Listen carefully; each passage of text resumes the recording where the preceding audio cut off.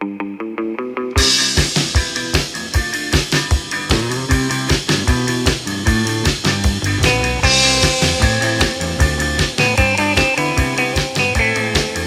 there, you've reached Little Raven. Please leave a message after the beep, and I appreciate you. Thanks so much.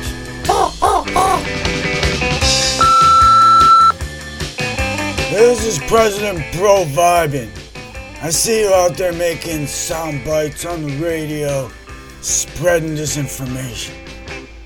Look, I spent a lot of time with President Z over in the land of the immortal dragon. That's what my grandpappy used to call the Orientals. And look, Mac, you gotta understand, the mind of the Oriental is tricky and subversive. That's why you gotta watch out for the monkeypox. Pox is gonna get ya. This is a relatively harmless skin condition, and we don't know how serious this is. But you gotta be scared. We need another crisis. You never let a crisis go to waste. You're gonna get the pox. I'm gonna get the pox. Oh, I'm not gonna get the pox. We're all gonna get the pox, and you gotta be scared. Listen, this is CDC Director Rochelle Walensky. Hello, Mr. President. Well, who am I talking to? Is this the spirit cooking shaman? Save me a baby spine, Grismerelda. It's so tender. You know the data is in. Baby spines are 69.69% effective at making this girl feel like $1 million dang bucks. No, Rochelle, no. This is this jerk-off podcaster with the queer name, Biggie Crow, I think. Biggie Crow. He's been spreading misinformation. We call it malinformation now, Mr. President. Listen, medium-sized magpie or whatever the fuck, the CDC knows exactly where you are and what you're doing at all times. We've partnered with several of Peter Thiel's shady spyware firms to crawl so far up your phone. Well, think of it like a data harvesting suppository, okay? So you better shape up, bucko, or else. Mr. President, what on earth? Just getting a little sniffy sniff, Rochelle. Come on now, come over. The last batch of adrenochrome has Daddy feeling frisky. Come on, just a little sniff of that beautiful, sparkling hair. Listen up, you jerk-off jackdaw. Daddy's gotta run. Just listen to President Biden and shut the fuck up. Democracy dies when podcasters talk shit, okay? Oh, and Mayor Pete asked me to send you a message. Hold on, it's in my voice memos. Let's see. Rochelle, would you help me? I'm not sure how to use that. Yes, Mr. President. Give me my hair back, please. Okay, let's see your phone. Okay, here we go. Here you go, you jerk-off jackdaw. This is a message from Mayor Pete. MK Ultra trigger break. Perched in the treetops, the blue jay flits and flutters. Down on the cold hard ground, the electric vehicle sputters. Carbon tax for you and yours. Mayor Pete's a goblin god. Crusty Corvid, eat the sword. Kill the father, fuck the lord. Drain the oceans, fill the swamps, kiss the data, and in the blood, get dunked. MK Ultra Trigger Guard, released. This is President Old Bro Vibin'. Do what I say, you damn thug. We can use the crack house legislation. I'm the guy who just went boom boom. Aw, dag nabbit. Jill! The bucket! Bring the boom boom bucket and bring the cheese balls. Bob Barker's on the story box again. I love to eat cheese balls. Oh, I watch The Price is Right. Remember what Bob Barker says. Don't forget to spay your dogs and neuter your birds. You gummy good drop 2 shoes. Alright, President Old Vibin' out. God damn it. I hate being so fucking old. Oh my god. What the hell is next on the goddamn schedule? When does this shit ever end? Jesus Christ. Oh, fuck. fuck, is the mic still on? God damn it. I hate this fucking technology bullshit. Where's the gourd of ashes? Let's get this over with already. End of new messages.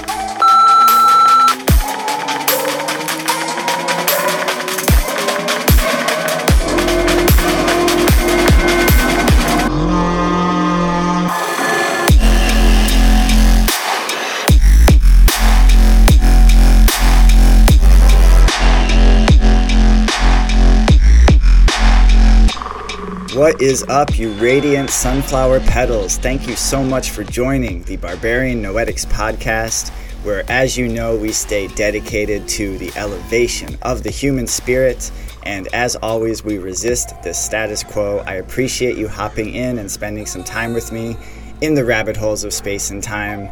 I'm coming at you from a Monday afternoon here in South Phoenix. It is hot as fuck, but not too crazy. I'm doing hella gardening. I just planted a bunch of aloe. I rescued an aloe because there's crazy turnover in this there's like 8 units in this little neighborhood, I guess you could call it, where I'm at. 2 buildings, 8 units, crazy turnover. It's just that South Phoenix Industrial District living, you know how it is. And these folks just moved out and they abandoned this aloe plant, and it was like a pretty sizable aloe plant, and it had been ignored for a really long time, so it was like bone dry. And aloe, when it starts to get really dry, it starts to get discolored, like kind of brown looking. I don't know if you're in a place where they use aloe for like corporate landscaping, and then the irrigation breaks and then it just gets all brown and stuff. But one thing I've discovered about aloe, it's incredibly resilient, I should say. Even if it looks like super dead or near death, you can bring it back. All you need to do is just plant it in some decent soil and water it, and it's amazing how resilient it is. So I managed to rescue this massive aloe plant, and when I was like repotting it, there was all this other like little aloe babies that kept falling out, so I was like planting all the little aloe babies. And in the process, I was out in the hot Arizona sun for a minute, so I definitely got my vitamin D today. Hopefully I didn't get heat exhaustion. I don't think I did, but we'll see. We'll find out in 2 days, because for some reason heat exhaustion takes like a couple days to manifest. I hope I didn't get it. I don't think I did. Anyways, I know this is riveting podcasting, me like fretting about whether or not I got heat exhaustion, but that's that South Phoenix life, you know what I'm saying? So I'm doing hella gardening. My sweet potatoes are great. I'm like kind of a little bit sprouted out right now, to be honest with you guys. I sprouted a lot of daikon radish sprouts, and it appeared like when I was soaking them and everything like that, I was like, oh, this isn't going to be a lot of sprouts. And it's like once they grow, they really grow, like they get kind of like sizable, and all of a sudden I just had like this huge amount of daikon radish sprouts, and man, that is a strong flavor. I know they're super healthy for you and stuff, but that is a strong flavor. I'm like, damn, I don't know if I'll be able to finish these sprouts, but I got a 3-bean salad sprouts I'm scarfing. I got some clover sprouts. Clover sprouts I have. I am a corvid, and, there was the bat virus that they claim causes the ailment called COVID-19. Interestingly enough, the Gilead Science medication remdesivir, which Dr. Grouchy Fauci insists as standard of care, we're the only country in the entire world that uses remdesivir as standard of care. All the other countries are like, no, that looks pretty toxic, and all the data is like, yeah, it's pretty toxic. And the World Health Organization, which is not exactly like a super transparent, right on the ball organization. Even the World Health Organization's like, yeah, you really shouldn't use remdesivir, but we're still using remdesivir here for some fucking reason. We just got it approved for little babies. So here's some like kidney failure serum for these little babies. Anyway, I'm getting off the rails a little bit in this intro, but it just kind of blows my mind that we're giving people something that actually causes the syndrome that we call. Anyways, that's not what we're here to talk about. I'm here to do this intro. I made a couple Zanio audio tidbits for you guys this week. Excited to share those. I did another segment just kind of about the universe. I talk about the adversary and stuff like that. And then I'm going to be using the audio from the most recent Barbarian Yak Fest with the great Dr. Sylvie Salinger. It's going crazy over there. We're getting subscribers left and right, so it's really exciting. So Rokfin is spelled Rokfin. Rokfin.com/BarbarianYakFest, all one word. Hop over, you can make a free account and become a subscriber to that. So that's it, everyone. We're going to jump right into this podcast. I love you guys. If you have not done so already, please help me stay on the air and help me to afford groceries. I would be so eternally grateful. I really do need your help. The Barbarian Noetics podcast is completely listener supported. We haven't even set up our Patreon yet for the Yak Fest, so we're going to do that soon. But right now, you can hop over to patreon.com/noetics. You can sign up at any tier. You get bonus content and a dream interpretation when you sign up. You can also make a one-time donation at buymeacoffee.com/noetics. I'll have those links in the description, as always. I really appreciate you guys. Even rating, reviewing, subscribing, spreading the word, telling a friend, all things you can do for free, and they really help to expand our tribe of philosopher barbarians so we can create a critical mass to not just resist the status quo, but squash the status quo, squash the transhumanist agenda. I really do feel like we are close to achieving a critical mass. I under the surface, I feel people are really starting to, like, it sounds cliche to say starting to wake up, but starting to, like, question. I feel like the narrative, the propaganda has been so hard in the paint the last 2.5 years, and now they're coming in with the monkeypox and all this kind of shit, and I think people are like, this seems sketchy. I feel like they've overplayed their hand, I think. I'm hopeful, and I do believe. I think more and more people are starting to question the official narrative, and that's great. So let's create this critical mass. Let's squash the status quo. Let's create our own counter-economic systems, our own independent media, and just opt out of this transhuman bullshit and just be human beings and, grow our own food and have some cows and chickens and pigs and horses and and pangolins and bats, because I love farming pangolins and bats because I like to see if they can have sex, the pangolin and the bat, so I can have viruses skip species because that happens, right? Yeah, that's how that works. You just have a bat next to a pangolin, all of a sudden viruses are skipping species left and right. Anyways, I know this is a little bit of a phrastastic intro, but just trying to get this episode out for you guys. I'm juggling a lot of stuff right now, so thanks again so much for joining. I love you guys, and we're going to get right into this episode. I'll talk to you at the end. Much love. Peace. Hey, bitch, I'm dead fresh. I might pull up in a casket. You be looking sweet like a fucking fruit basket. Spit a couple raps, I get a check and Johnny Cash it. I smash it, I let your mama rob my sunglasses. I don't think nobody gonna fuck with me like I do. Look at me killing the motherfuckers always talking, but damn it, I'm high too. That means I don't give a fuck. Yeah, I wanna stunt. I make your salary thrice in a month. I pay your daddy to roll up my blunts and he blow your allowance to pay for my lunch. You ain't with the shits. You ain't with the shits. You ain't with the shits. You ain't with the shits. Ramirez with your bitch. Right in the back of the truck with the pump with the mask covering my face. Double the Glock as I rip through the flesh. Inside of the cutty with thing on my waist. Kicking the dope, put me to the safe. Fucking the buses out with the place. He's sick missiles, I load up and hit you. I carry the coffin and drop it the grave. You ain't with the shits. You ain't with the shits. You ain't with the shits. You ain't with the shits. Booyah with your bitch. I'm in my zone, I'm in my element. That's daily regimen. I'm pulling up the grave in mama house with perfect etiquette, little bitch. Hello fellow humanoids.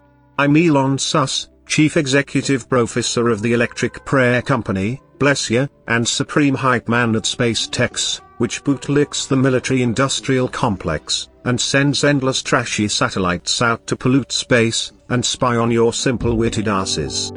I'm also, clearly, a massive cockbag, and bitch-ass fuck-cracker, whose only real accomplishments in the business world have involved gaping my own badonkadonk, for DARPA and the Pentagon. In exchange for allowing these nightmarish entities to extract my soul in a decanter, I in return have received $6 billion, and counting, of US taxpayer money to subsidize my lifestyle, and buttress my manufactured reputation as a savvy rogue. The only thing savvy about me is my instinct to lick the boots of the US deep state. I went on the Bro Juggan podcast and delivered the most boring 3 hours of anybody's life, and I couldn't even take a hit off a damn joint without looking like a bollocking dolt. That's right, a real lunkhead, pudwhack, knuckle muncher. Let's see, what else? I got a nice lil head start with my primitive accumulation of capital by inheriting a boatload of cheddar from my dad's apartheid South African emerald mine, which I'm sure was run in a manner that was both fair to laborers and preserving of the environment. I am just so fucking dull, and I take undeserved credit for the work of my engineers. I said we can coup whoever we want to secure lithium reserves. after Evo Morales was overthrown in Bolivia, and replaced with a crazy racist church lady who persecuted indigenous Bolivians.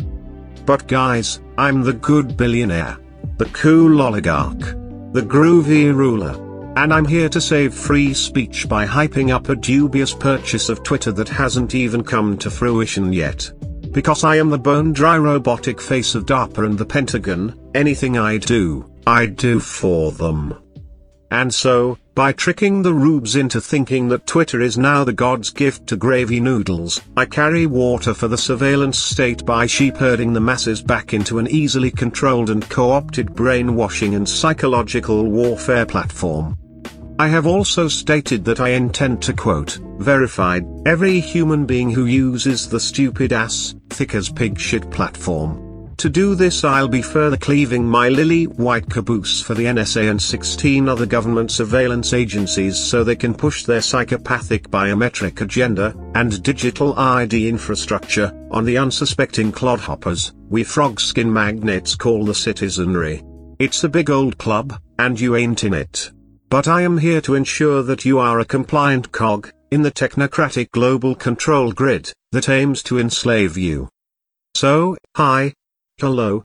How do you do?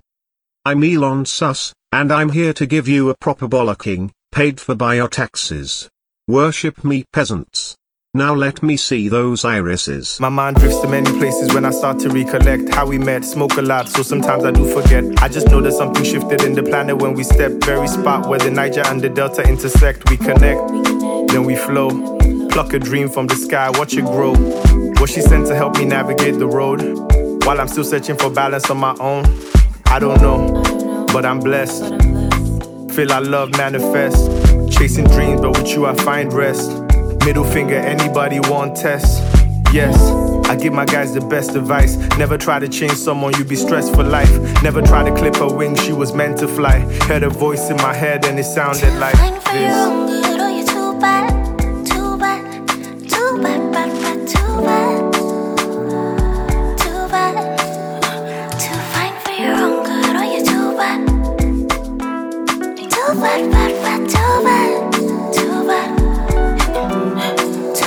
Got this bad piece puzzle in my mind like a jigsaw. Hit me from the blind side, now I'm on the line like, where you at? Know you saw my missed calls. Hate being sidelined, hate the fact I even give a damn, like I shouldn't be this pissed off. Wide open, she just my type, can't even stay mad at the chick with these symptoms of withdrawal. Forget the back and forth discourse, I came in to get my fix, girl, time for lift off. Yeah. Now we above the clouds, losing breath as we drown in these love sounds. Yeah, shut it down. What's up, BMP fam? Barbarian Yakfest fam. Barbarians out there, my tribe, my people. What's cracking? What's shaking? I'm glad my voice is working right now. I'm coming off a really intense experience, so that's why I wanted to hop on the mic right away. Just to orient ourselves in the rabbit holes of space and time, I'm coming at you from a Friday night here in mid to late May 2022 from South Phoenix, from the Warehouse District. And I just had a pretty wild hot bay experience, so I don't know if it was mostly the hot bay and then I think partially a couple really well executed bong rips of mimosa, which is my kind of hybrid. Comes in right at around 16-17%. Anyways, it's a good strain, underrated strain, mimosa. Overrated DJ, underrated strain. But I think it had most to do with the hot bay, so it's Friday night, I'm like, you know what, I worked my ass off today. I'm like, gonna sit down for meditation, I'm gonna ride the hot bay first. So I did, and the initial wave was like grounding and very pleasant. Then there was a second wave, which was tightness and anxiety in my chest, which is usually where I feel anxiety is in my chest. But that was replaced by a third wave, which was like a full body. It felt like if I could visualize it, it was like as if I was being scanned it was a blue light, like a turquoise blue, azure blue, sky blue light. And it was like I was being scanned up and down my body. And it felt really, really good. And it felt so nice to connect with the positive spirits out there, because I'm going to talk about the adversary in a second here, but it's really important to internalize and really to just experience for yourself. Because you can't really, I don't think you can really convince anyone of anything unless they experience it for themselves. You know what I mean? I don't know. It's like you can nudge people towards having certain experiences, but you can't experience things for someone else, and thus you can't affect change like that. People can only affect change within themselves. Anyways, I don't even know why I was talking about that, but because the blessings of experiencing communion with the positive angels, with the good angels. There's like so many good and positive angels out there, and they come in all shapes and sizes and all tones and all vibrations and frequencies, very much like human beings in terms of their diversity of personality and of spirit. And these are not static energies, they are dynamic and vibrant as well. So like no one thinks about the fact that angels have moods. Of course, why wouldn't they? And the more kind of beautifully hearted and kind-hearted the angel, then the more like nuanced and complicated and intense and enlightening the moods. And so I think you download certain information when you're meant to download it, and I think the more you can align yourself with the divine purpose, which is like we live in a magical universe, as Terence McKenna points out. It's more magical than anything else because at the root of it, it's a mystery. So therefore, we can talk about all the laws and all the Newtonian beauty and all the physics and all that stuff, but at the root of it all is mystery still. So we live in a magical universe. That's really interesting and powerful. And like, why wouldn't you want to focus on that? The fact that anything exists at all means that there's a mystery beyond comprehension at the root of it.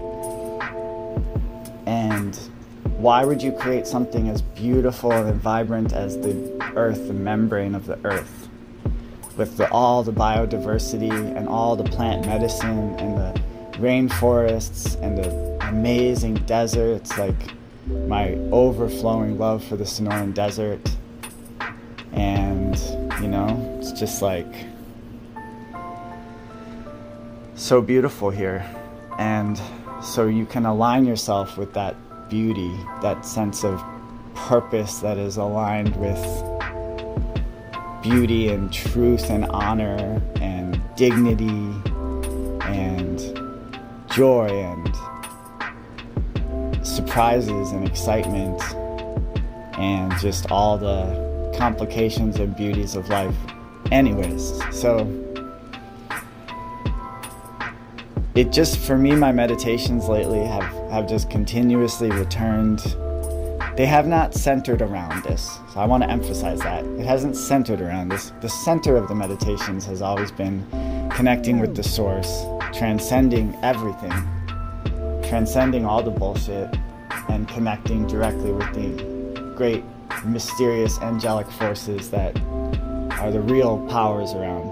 But you have to actually like shoot past the lesser powers to get to them. But part of my meditations have consistently returned to the adversary, and I am studying the adversary so that I can do my part to kind of donate to the collective consciousness some analysis about what we're dealing with here, with acknowledging that I don't have all the answers, and I don't think that we have an easy path in front of us, but I do feel as though we will prevail. So we will prevail in terms of we will persist and we will fight the good fight, and as long as you hang on to your dignity, feel like you prevail. And so there's a plant medicine conference happening. One of the beautiful things about the interwebs is it allows people to connect from all over the world, and these connections are becoming more intimate via live streams and stuff like that. And so there's a international plant medicine conference happening, I think this weekend. And I'm on 2 email serves, both of which independently sent me the invite. It's a free online event. I'll throw the link in the description if folks want to check it out for themselves. It's a plant medicine conference, and there's going to be a lot of like indigenous leaders and healers speaking. And whenever I ride the Hape, I'm always overblown with the gratitude for the medicine people who put the recipe together, because the Hapes are made in the rainforest. I think the Hapes from tonight were made in the Ecuadorian, I believe. I think Ecuadorian rainforest, but somewhere in the Amazon by these just incredible tribes who have this super long, amazing history, and they have this recipe for the Hape, and they're kind enough to put it together and share it with the world. And as I've said, I think it brought my sense of smell back from the gain-of-function virus. So Hape 1, gain-of-function virus 0. So I connect. It just happens. I don't even have to really try. I always just connect with the medicine people, and that brings me into the rainforest. And I have lived in a rainforest, the rainforest of the eastern side of the Big Island, and it's like pretty mellow as far as rainforest goes, and that there's not like jaguars and anacondas. But if you get up towards like Hawaii National Park or Hawaii Volcanoes National Park, and that sort of high, bizarre, very interesting biome between like where the mountain is and where the baseline rainforest is, and there's these incredible, I guess you would call them almost cloud forest vibes, and there's these ferns, and you can walk into this the opposite of that. You can walk into this jungle, and it's like you're taken back in time. There's something very ancient and hypnotic about the ferns, because they're like big ferns. They're ferns that tower over you.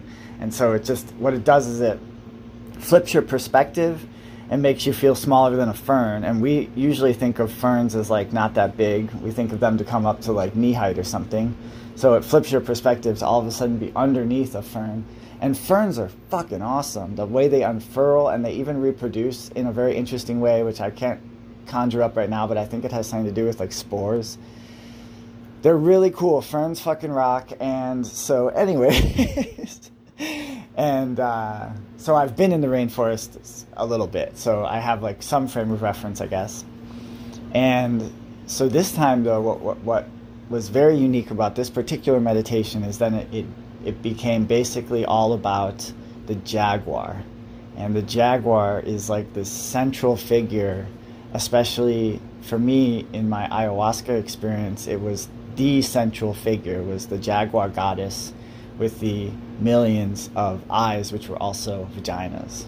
So the pussy eyes jaguar goddess was the focal point of my ayahuasca experience. In this meditation, I entered into like the face of the jaguar. That's the only way I can describe it. And what came through was basically like, it wasn't exactly a voice, but it was like a message, like, okay, you want to study the adversary, embody the big cats. The big cats, embody the big cats. That was the message. And so I started thinking about that, and I was like, whoa, because big cats are apex predators. And big cats are so powerful that even still in 2022, humans fear the big cats. Like, you don't want to fuck around with the big cats. And so it's like, I'm going to be researching more in the coming weeks, more about like the specific traits of the big cats. But they move like in silence. That's one thing. So even though they're very big and they're incredibly strong, like insanely strong, but they manage to move in total silence and very stealthily. And that gives them like a huge competitive advantage. And then in addition to that, they also have their claws and their teeth. So they have basically their limbs are like these weapons, physical weapons, and then they can move in silence to be able to stalk their prey. And so what I am seeing over and over again so clearly about the adversary is that the adversary has many weaknesses. It has a lot of strengths, obviously, but it also has weaknesses. And sometimes weaknesses are embedded within strengths. And so what makes the adversary effective is, I've noticed, it's wherever secrecy consolidates itself. Whenever secrecy builds power around itself, that's where the adversary is able to thrive. So the adversary likes dark corners and secret, likes to operate in secrecy. It likes secrecy. It doesn't like to be illuminated. It doesn't like to be like revealed. And so that is a pretty big weakness, because that means that, well, why are you so afraid of being revealed? Oh, it's because that's like devastating. If your whole thing is you operate in secret, then to be revealed is a devastating blow to that, and that idea, that energy, right? And so the best way, I think, to illuminate darkness that wants to stay dark is to be able to move in silence and have weapons like claws and teeth. I'm talking metaphorical here. Metaphorical weapons like your mind, your thoughts, your willpower, your awareness, your savvy. These are all quote-unquote weapons, basically strengths, things that you can use as you work towards what you desire, what you feel in your heart. So when I commune with the angels, like, I feel goodness. I feel there's so much love and goodness in the world. And even when I look around myself, everyone is trying to do their best. I really think most people are really trying to do their best. And people really want to, like, deep down they want to get along. That's why in person people are way more polite than, like, they'll honk and yell and scream from the safety of their car, from behind the wheel of their car when they're on the move, but face to face, it's like a whole different story. And so that's because our evolutionary biology dictates that we get along with people, because we were a tribal, social people, like animal, that evolved because we were able to be in groups and work together in groups. So deep down in our DNA, we want to get along with one another. And so therefore there's a lot of goodness and beauty and courage and resiliency and stuff. You have within you all the strengths of the big cat. So you just have to tap into those strengths. As human beings, we're incredibly adaptable. So we can become anything. And that makes us very dangerous because we can become monsters.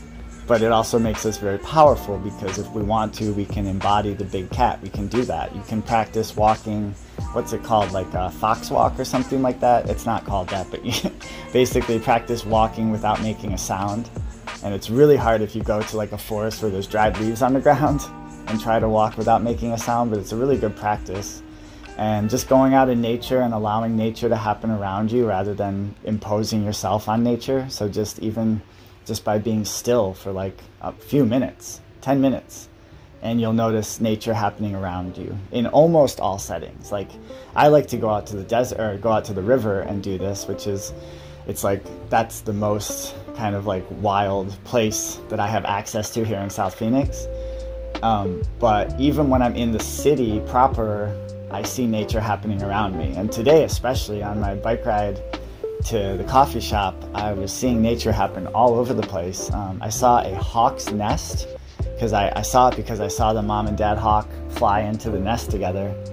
And I was like, whoa. And that was like it was a huge evergreen tree just like in someone's yard, and they have like a hawk's nest. And I saw these like adorable small little birds. I don't know if they're swallows or sparrows or what. I'm obviously not a bird watcher over here, but I probably will be as I get older, to be honest. I see myself going hard in the paint with bird watching as I get old.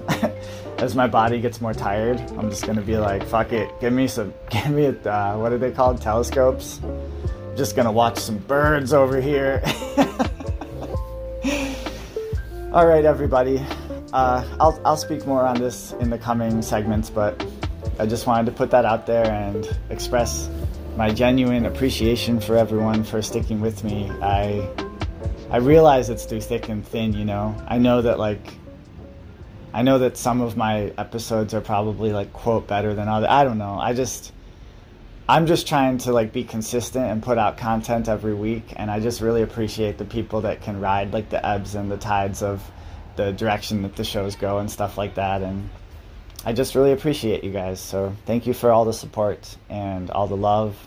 I welcome any feedback, any interaction, any poem you want to send me.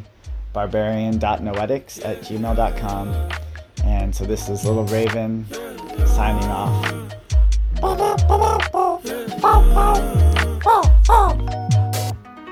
Hotline, I blink, call me up on a FaceTime. She said you want me for make time. Anything I do it for you, my darling. Long as you show me a great time. Her little flow easy to me, she start teasing me. Now she send blood through my artery. She start piecing me up with that pierce on her tongue while we listen to R&B. Back at the band, got her hands on the roof. Asking my name, she told me the truth. Rounds to the road when I was down for a booth. Now that I put this shit down, I'm aloof. Bands on me. We hit the horns and the drums when I step in the room. Damn, homie. That bullshit don't bother me none, I just get to my loop. I don't even need to go ahead to pop in. Cool young man, hit the key in the lock spin. We at ease like a soda that's marching. We got the real vaccine, fuck 5G. Pause that they all zoom in, know they watching. Now they look cross that they watching my movements. Ladies and gentlemen, welcome back to the Barbarian Yak Fest. Thank you so much for joining. We are stoked to be here. I am here as always with the great Dr. Sylvie Salinger, PhD. She is joining from an undisclosed location. How are you doing today, Sylvie? I'm doing great. Hell yeah. We're coming at you from a Monday morning. We're bright-eyed and bushy-tailed. I love recording in the morning. I'm a night person, but I got amped up for this morning, so we're Hell good. Yeah. I mean, there is so much to talk about, Sylvie, and listeners out there.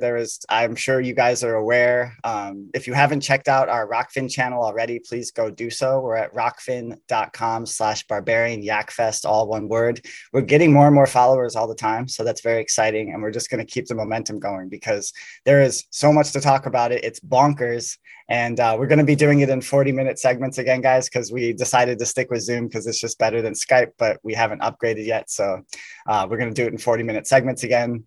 And so we wanted to, as we were creating the outline for this episode, there's so much happening and a lot of it is pretty heavy. And Dr. Sylvie made the excellent point that what is being presented right now through the legacy, through the mainstream media to the people, which is, again, state propaganda straight up. Like it is like Soviet Union style state propaganda. People really need to like internalize that. New York Times, Washington Post. This is propaganda. You're being inculcated with Project Mockingbird fucking talking points. And it's all very demoralizing information meant to make you feel powerless. Do you want to speak on that a little bit, Dr. Sylvie? Yeah, 100%. So like we're going to get into the things that are bigger that will have a real impact on one's individual daily lives in a bit, but the things that the media are focusing on, be it a mass shooting or even Roe v. Wade being potentially overturned by the Supreme Court, we have no control over how the Supreme Court truly operates. We really, at the end of the day, have no control over that. It's pretty clear, like the Democrats loved lockdown. The Democrats loved masks and lockdown policies. All the families in general hate the Democrats right now because they were stuck at home with their kids because their kids' schools were closed. So the Democrats became very unlucky. And then you take inflation with that, which isn't 100% Biden's fault, clearly, but it has to do with certain policies that have been enacted over the past like 5 years. And basically, I mean, I think that inflation mainly is due to supply chain failures, breakdowns due to COVID policies and lockdowns and printing money forever. And we've been printing money for a long time anyway, but people are pissed at the Democrats because of like inflation. So people blame Biden for that. And then also the lockdown policies. So they are like hyping up Roe v. Wade, over which we don't have much control, at least not the Supreme Court level, to get people to vote Dem because they're worried that everyone will vote red. And then there are also a lot of minority red candidates for these upcoming elections. And so it's looking like like the red, the Republicans are looking more attractive to people who thought that they wouldn't fit into the conservative base before. So it's just, I mean, it's dumb partisan politics at the end of the day, but yeah, these talking points are having people fixate on things over which we have no control.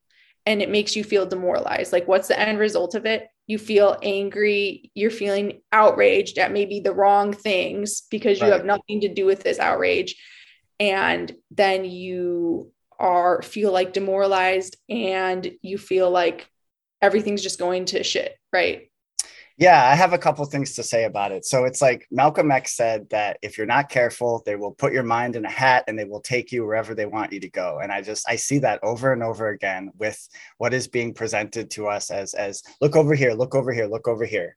Roe v. Wade, it is an important thing for sure, but no one is talking about the fact that the Democrats could have codified it into law by now. It's one thing that God bless Jimmy Dore, because at least Jimmy Dore is talking about it. But like, why is he the only one talking about that? Why haven't they codified it? Why have they intentionally kept this issue afloat? And then it's like they can introduce it whenever they need to drum up support, drum up enthusiasm.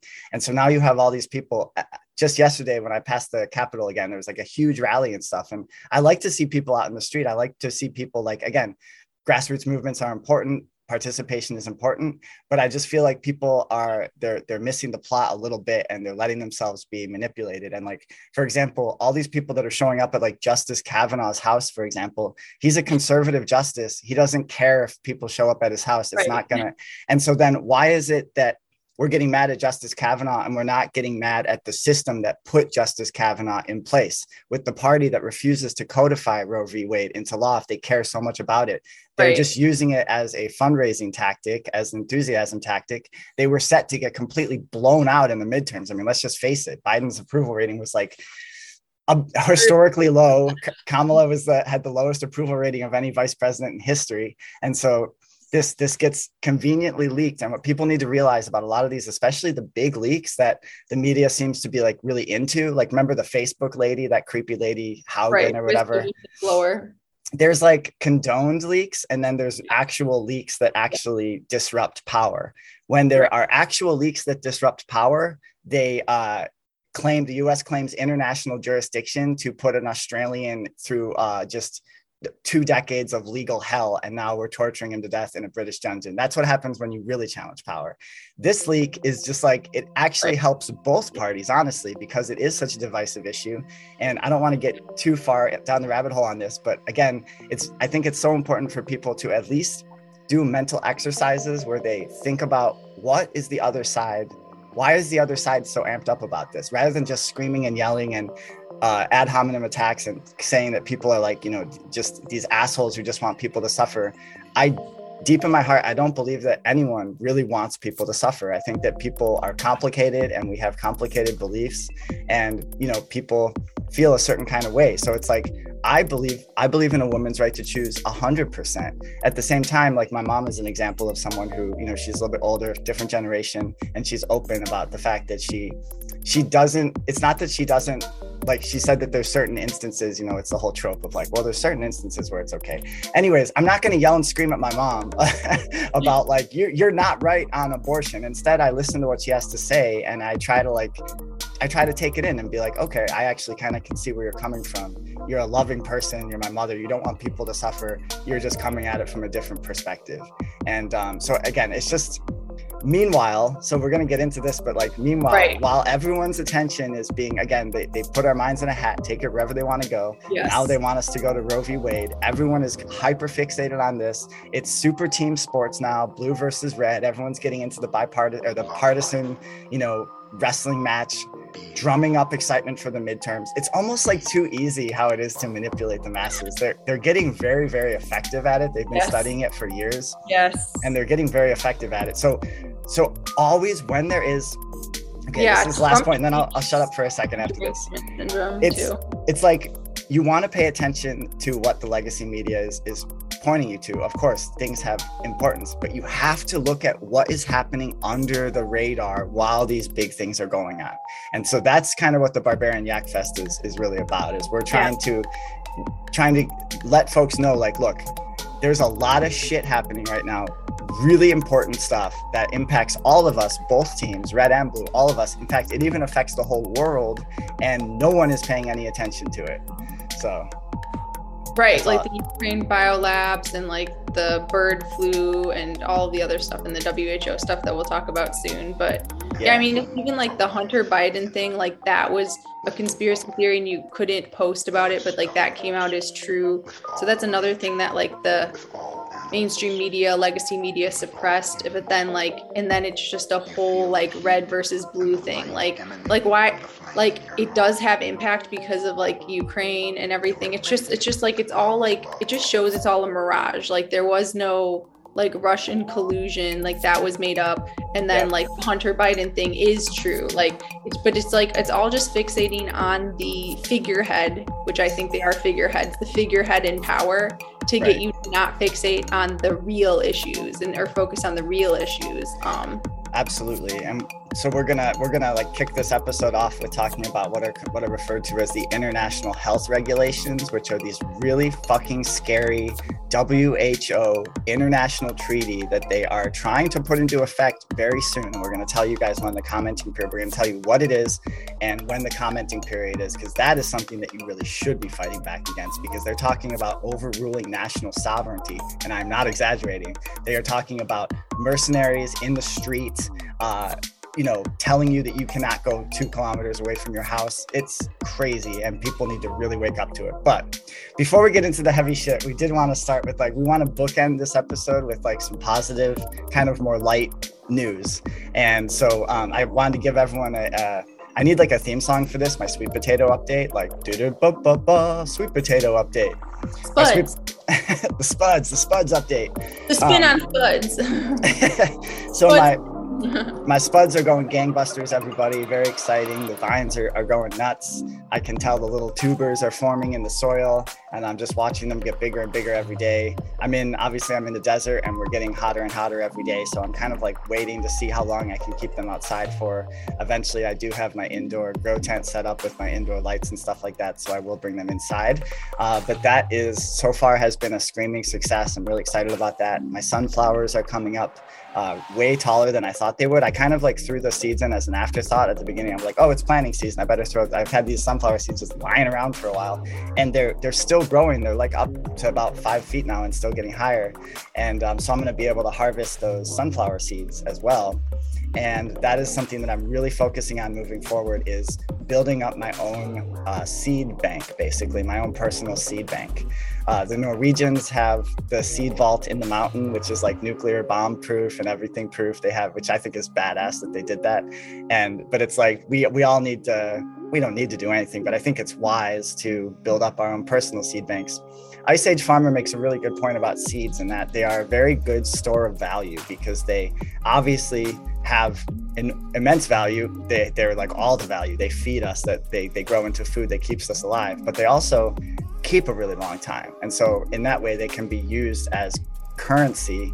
And this is something that at the Yak Fest we always talk about, thinking outside the box in terms of what is currency, what you have that is of value, as we continue to build counter-economic communities, and we continue to build out the agorism that I think is really going to carry us through what is looking to be a pretty tumultuous couple decades. And then the last thing on that front is my sprouts I'm having immense success with the sprouts, which I can't take that much credit because it's pretty easy. You just have to you basically have to soak them overnight, and then you rinse them in water a couple times each day. And then after 4 or 5 days, you have these beautiful sprouts. Doesn't require any soil.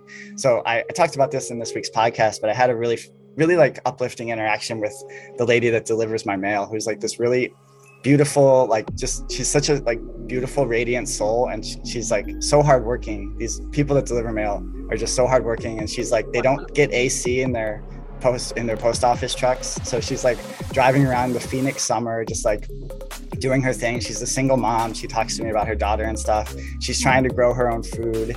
And, she looked at me, and all of a sudden she looked really downcast, and she's it just seems like things are getting worse. They're not getting better. And then I was like, but you can grow sprouts. And I literally brought her out. I had a tray of clover sprouts and I brought her out the clover sprouts and like we ate sprouts together. And she was like, this is blowing my mind. This is amazing. I'm like, I know. It's a real game changer because it doesn't require soil. So I really think that that's something that everyone can do. And it feels, even just growing your own sprouts, if you get a sense of like accomplishment, you have more of a connection with the food, and it is packed full of so many phytonutrients. It unlocks all the nutrients in the germ, I guess you would call it. And so that's my kind of like trying to move forward with being as self-sustainable, as self-reliant as possible here in the desert. So that's awesome. Your commentary on seeds and the importance of seeds made me think of this one author named Vandana Shiva. So it's a Vandana, and then Shiva is Shiva. And I studied her a lot in graduate school, and I think I was introduced to her before that when I first delved into eco-criticism. And she is an Indian scholar. I'm just reading this off of the web, but she's an Indian scholar, environmental activist, food sovereignty advocate, eco-feminist, and anti-globalization author based in Delhi. Shiva has written more than 20 books. She is often referred to as the Gandhi of grain for her activism associated with the anti-GMO movement. Gotta check out her stuff, even just her videos. She critiques Bill Gates a lot, so she has a lot of criticism that she offers, and a lot about Bill Gates. And like, she is not what you'd call a conspiracy theorist, even though we know this term is just like basically a slanderous term that doesn't mean anything. Right. But like in India, they are very suspect of Bill Gates. They don't trust Bill Gates, like how people valorize him here and like want to read his book and think he's awesome, which he's like not a doctor. He's just a guy with a lot of money and probably he's just a rich asshole sociopath. Right. Yes, exactly. So like check out Vandana Shiva and her criticism of Bill Gates, and then just any of her work, because she talks about seed sovereignty and how important seed sovereignty is, and food sovereignty for nations. So it's kind of interesting because a lot of nations are now safeguarding their food. So they're cutting off exports of things now because they're freaked out about their food, because like everything's been messed up because of the Ukraine-Russia conflict. The NATO proxy war, some call, and now people are cutting off exports of their grain, and so it's kind of like an anti-globalization backlash. So there's going to be like this reverberation, I feel like, where people like it's good and bad in certain ways. So instead of exporting and importing all this stuff, it'll be more focused on what you can produce as a nation. But then I think that will raise like tensions between nations. I don't know. It's good. Like there will be good things and bad things that come from it. But I think that will happen in terms of food supply, but that will be really bad for certain nations that depend on other nations' exports. So I think it will just like increase global tensions. But then, as you said, at the like hyper local level, we can grow our own food. So I want to grow and plant blueberry bushes. That would be great. Nice. In really sunny area. Like they need a lot of sunlight. And then we've done sprouts before, and those are really great. And what else? Herbs are great to grow. And AeroGarden is a really nifty tool to use to grow herbs. And what else? Yeah, potatoes. And I kind of want to grow carrots at some point. I think that would be great.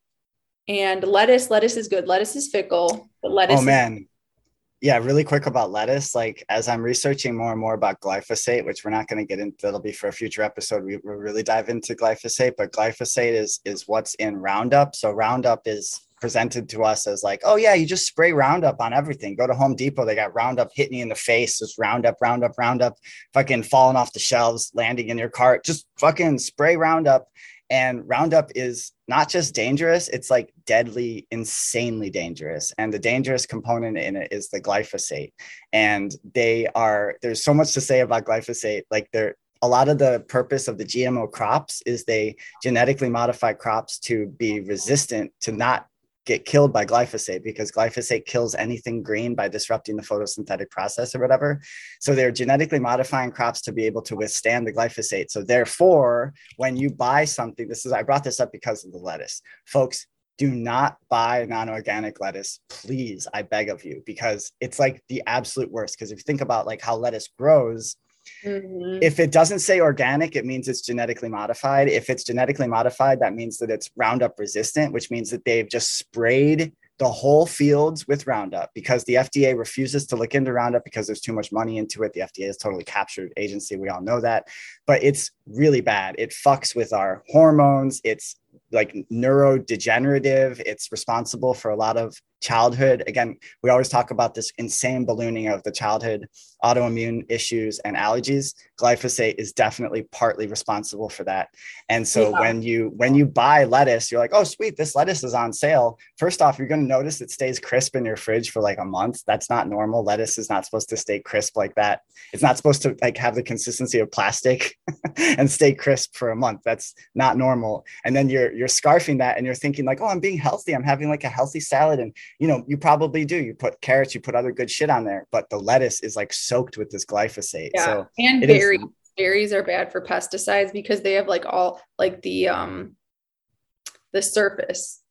Yeah. It's just like it can just soak into like all those little crevices in a raspberry, just like a single raspberry. Yeah. And berries and lettuce, I would say, are really key to get organic. And it is like a real big bummer because it is really expensive, Yeah, it is really expensive. So that's the thing that sucks. When I go to Sprouts, I look and I pretty much wait until the organic berries are on sale. And then because I can't really afford them unless they're on sale. So I wait until they're like, because they have to put them on sale to sell them. Because at least if they're organic, they do have like a certain kind of shelf life. They don't want them just to rot on the shelves. So you can't, if you time it right, you can get to where it's like at least somewhat affordable. But I mean, I understand that there's no easy answer to this and folks are struggling. I'm struggling. I mean, it's hard. It's really difficult for the working class right now with everything being so expensive. And so, we just do the best that we can. And it's one great thing about the Sprouts is I did make an initial investment into what's going to turn into 150 pounds of Sprouts. Is 12 pounds dry, turns into 150 pounds sprouted.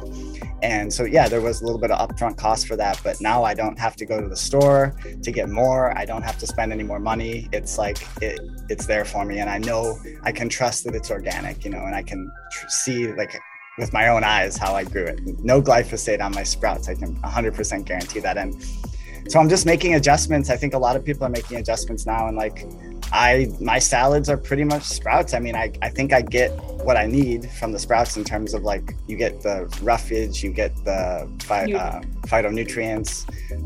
And it's like, all we can do is the best we can do. And it is really difficult. And I'm acknowledging that, but. Yeah, I wanted to comment on that a little bit. Like I shop at a local co-op, which it's like an actual food cooperative. So we give like monthly installment payments to it to be co-op owners. So we're in part co-op ownership. And at this co-op, I went to get like a frozen meal. I like the Amy's frozen meals. And I think those are overpriced. So pre-inflation, I thought that they were overpriced. So I'd only get them on occasion. And they're usually like $3 something, like around $4. So I do think that's kind of expensive, but it's like definitely cheaper than eating out, for example. I looked at it the other day at the food co-op, which is supposed to be like better prices, but it's totally not, at least at our local one. And it's $7. I'm like, I'm not spending $7 on that. I could like go out to eat at a restaurant and get something like delivered to a table, or even just like something like fast casual that's fresh. Like, Amy's meals are good in terms of like frozen meals, but I'm not going to pay $7 for that. Even if I had $1 million, I wouldn't pay $7. It's not worth it. Like could get better things eating out for $7. It doesn't make sense to spend $7 on a frozen meal. So I feel like there's just like a lot of weird stuff going on. Like I really focused on like meat and how the meat prices are. And I only really get grass-fed and finished beef or whatever, like grass-fed beef. And I went to Walmart, which I never shopped there, but we're shopping. Yikes.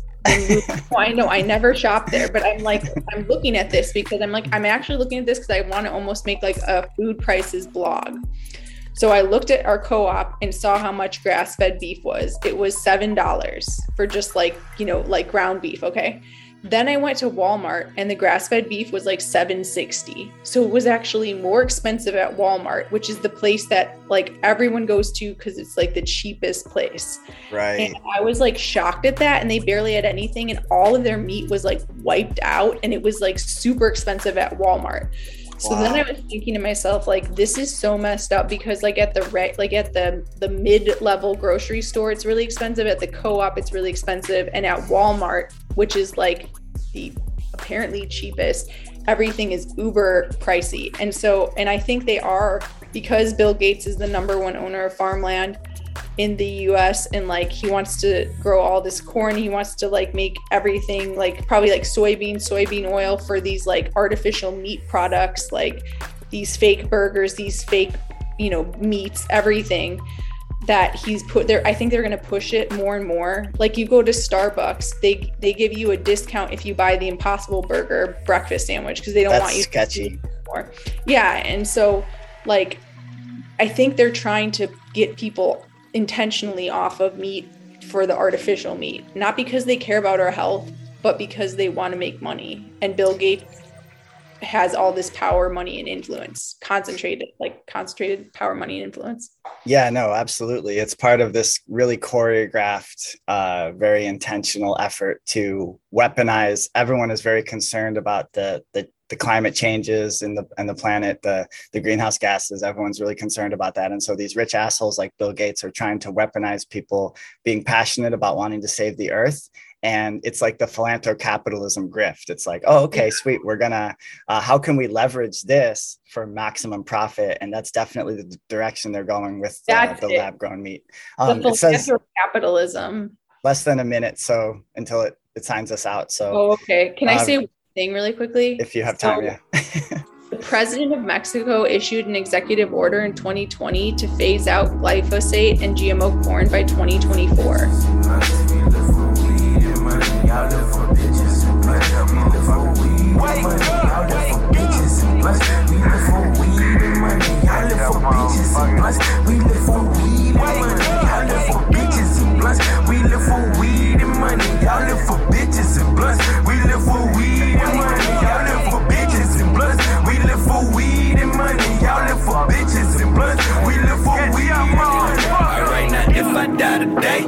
Legacy is straight. I'm the best they never heard. I'm your brother, just relate. I need diamond teeth, living like it's 1998. Like when Percy was. All right, everybody, welcome back to the Yak Fest. The one good thing about Zoom's little 40-minute tyranny is that it lets me get up and move my old bones around a little bit, so that's good. Sylvie was saying that I need a Little Raven theme song or whatever. Little Raven. Little Raven. Little Raven. Little Raven. We'll improve on that, folks. That's just that's the first draft. And we'll need a Sylvie Salinger theme song too, though. So we'll have to start thinking about that. Sylvie. Maybe it should be less dirge-like.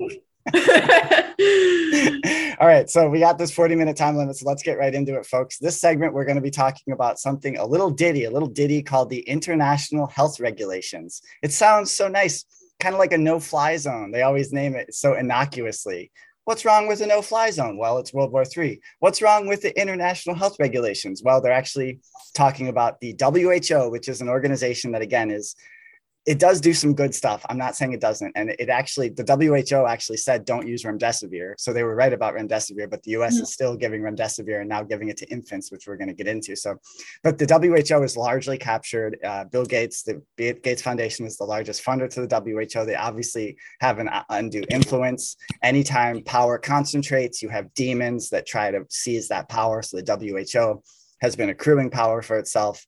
The COVID pandemic, or whatever the fuck you want to call it, helped to consolidate power around the WHO very effectively. And now they want to take it to the next step with the innocuously named International Health Regulations. What are these, you ask? Well, so the WHO has accrued for itself the power to declare anything a pandemic, and they've been redefining things behind the scenes so that now a pandemic doesn't even have to involve any deaths at all. The WHO can just, if they point to like a few pockets of cases, and again, you can use the PCR test to find anything and anything. So it's not hyperbolic to say that they can literally like cook up a pandemic out of any old thing, point to like, oh, there's cases in Ghana, there's cases in South Korea, and there's cases in Spain. Pandemic. And so they're giving themselves the ability to declare a pandemic pretty much whenever they want to without any real stats to back it up. And then when they declare a pandemic, what they're trying to pass with these international health regulations is the power to literally, it's what Alex Jones has been talking about. They're about global governance. They're trying to make a global governance. They want to bypass national sovereignty and be able to dictate to local jurisdictions, which in the US, even that would even include states, you know, like, so you think you're in Florida, you're safe. If this passes, the WHO can dictate to Florida, no, you need to, people are not allowed to go 2 kilometers away from their home. We're mandating this mRNA vaccine, and we're not letting you get groceries until you get it. And then everyone, freedom loving Florida, but I guarantee you that they would find some institution to enforce those rules. There would probably be a lot of local police that would refuse, I would imagine, but they would bring in the National Guard. If the National Guard refused, they'd bring in the fucking military. Like they would, or even creepier would be the UN peacekeepers, actually the blue helmets or whatever. We're going to play this amazing video that Sylvie turned me on to with our one of our favorites, Neil Oliver out of the UK. But Sylvie, did you want to say anything to set this up before we... Definitely. So I would say pay attention to the things that have been redefined in the past like 5 years. So we've got pandemic has been redefined, vaccine, and also anti-vaxxer, right? Because anti-vaxxer now encompasses someone who is against mandates. Mm-hmm. And also vaccine hesitancy, that kind of became a phenomenon that didn't exist before. That was developed mainly by the UN. And then the last one would be mis and disinformation as well. So think about how those have either been kind of codified into our vernacular or have been redefined recently. And then did you mention how vaccine's been redefined as well? Yeah, vaccine has been redefined. And then I think it was Peter Doshi from University of Maryland. He's a pharmacy professor, right? In the pharmacy school. And he was the one, I think we played a clip on a previous pod episode about when he talked about the redefinition of vaccine. But the WHO, I just want to let you guys know that at the beginning of the pandemic, or the coronavirus crisis, as I call it, at the beginning of the coronavirus health crisis, which I'm not denying that people died and have long COVID from it, but I will call it a crisis as opposed to a pandemic. Trust Who was free to watch on Amazon Prime. So I watched it, and it's a great documentary. I think you have to pay for it now. It's no longer free, but it's like Trust WHO. So it is described on IMDb as, Is the WHO Sick? The filmmaker and mother, Lillian Frank, reveals clandestine influences by the tobacco, pharmaceutical, and nuclear industries on the organization. She shows a frightening portrayal of our present society in which governmental politics is becoming obsolete. Wow. And this is at least released in 2016. So this is way before COVID. And I would definitely check it out, because it's like, if you are like, oh yeah, the WHO was reputable before. No. Watch this documentary and get back to me. Seriously. Hell yeah. it blew my mind when I watched it. So that was actually good because it planted this seed in my, like, for me to be more skeptical of things at the, like, right at the beginning of the pandemic, even though I still was terrified like everyone else. But that's definitely a good documentary. And then so the WHO, this global pandemic treaty, would grant absolute power over global biosecurity, such as the power to implement digital identities, vaccine passports, mandatory vaccinations, travel restrictions, standardized medical care, and more.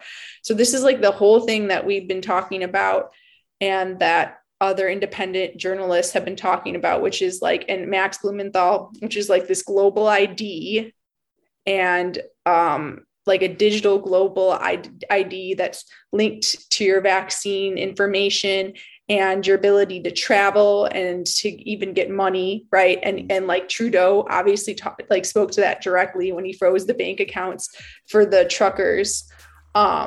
So this could come to fruition. This is honestly this whole thing like is so surreal to me, and honestly makes me anxious more than like I think any other, like you could tell me any other thing going on in the world. This terrifies me the most. Yeah, because like I think before 2020, like everyone kind of was like, oh, that's like way.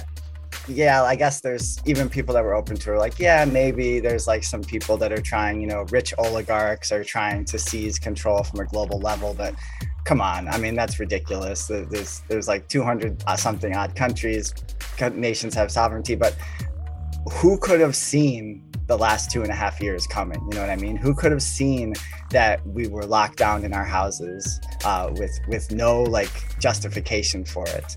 You know, even right now with what's happening like in Beijing, I mean, who could imagine these people in full hazmat suits that are like patrolling the streets? Like, so it is a little bit like, again, you don't want to get stressed out for no reason, but it is a little bit alarming, like that these things can actually come to fruition. And I think the only real strength that we have to fight back is the people power, speaking out against it and building communities so you can build like local resistance organizations. And, you know, again, if people don't comply, so what I was going to say about the digital ID is really what it is it's like a compliance tracker.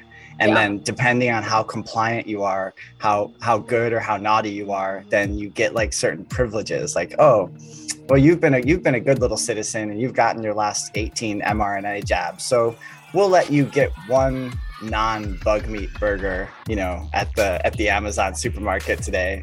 But naughty podcaster over there, last supermarket where they just scan your irises for you to check out. Yeah.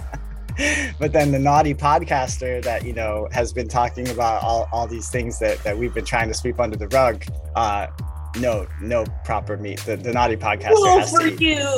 Gruel for you. Gruel and cockroach burgers, friends. So, yum. So do you want to go into the Neil Oliver clip?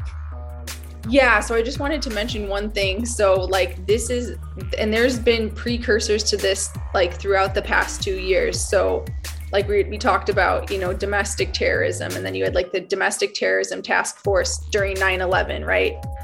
Now we have these health security agencies. So it's like biosecurity, bio-warfare, health security. We used to talk about security in terms of, you know, infrastructure, or in terms of terrorism security, right? Like everything that came out of 9/11. Now the new phenomenon is health security. So the UK never had a health security agency. And in April of 2021, so April of last year, basically a little over a year ago, it was formed, and it was founded then. And its child agencies are NHS, which is the National Health System, Test and Trace, and the other child agency is the Joint Biosecurity Center. And the jurisdiction is the UK, and it says the UK Health Security Agency is a government agency responsible since 2021 for UK-wide public health protection and infectious disease capability, and replaces Public Health England. It is an executive agency of the Department of Health and Social Care, which would be like our equivalent would be HHS, Health and Human Services. Anyway, I think this is completely frightening because like now we're codifying like these like agencies, like now we have this agency for health security.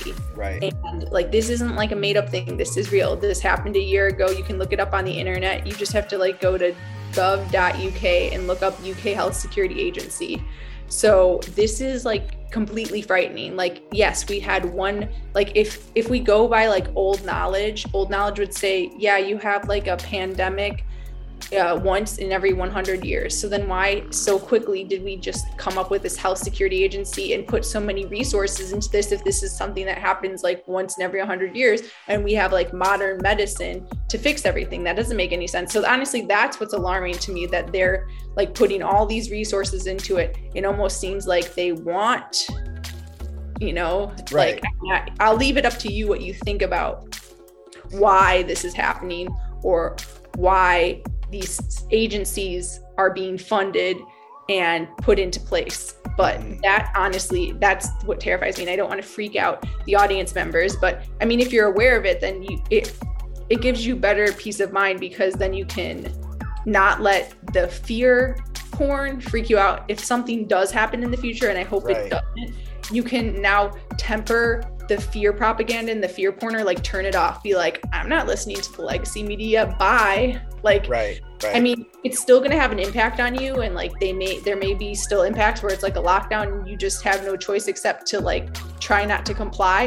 But I think if you had massive non-compliance, that would be what would work. It's like when everyone walked out of the school with Ruby Bridges, like it's like you need to like have something like a non-compliance, like Rosa Parks. Like you have to have a non-compliance for things to happen, right? Like everyone walks out of something, like you need all the factory workers and they're like, screw you, we wanted a raise and we want healthcare, and they all walk out of the factory and you don't have machines, and so none of the products can be made, and then the capitalist capitulates and says, okay, fine, I'll give you guys a $5 raise and you can have a basic healthcare package or something like that. It's like that. Like, we need non-compliance if these things come to fruition, which I hope they do, but just knowing about it ahead of time can like prep you psychologically. Because I mean, we were all blindsided by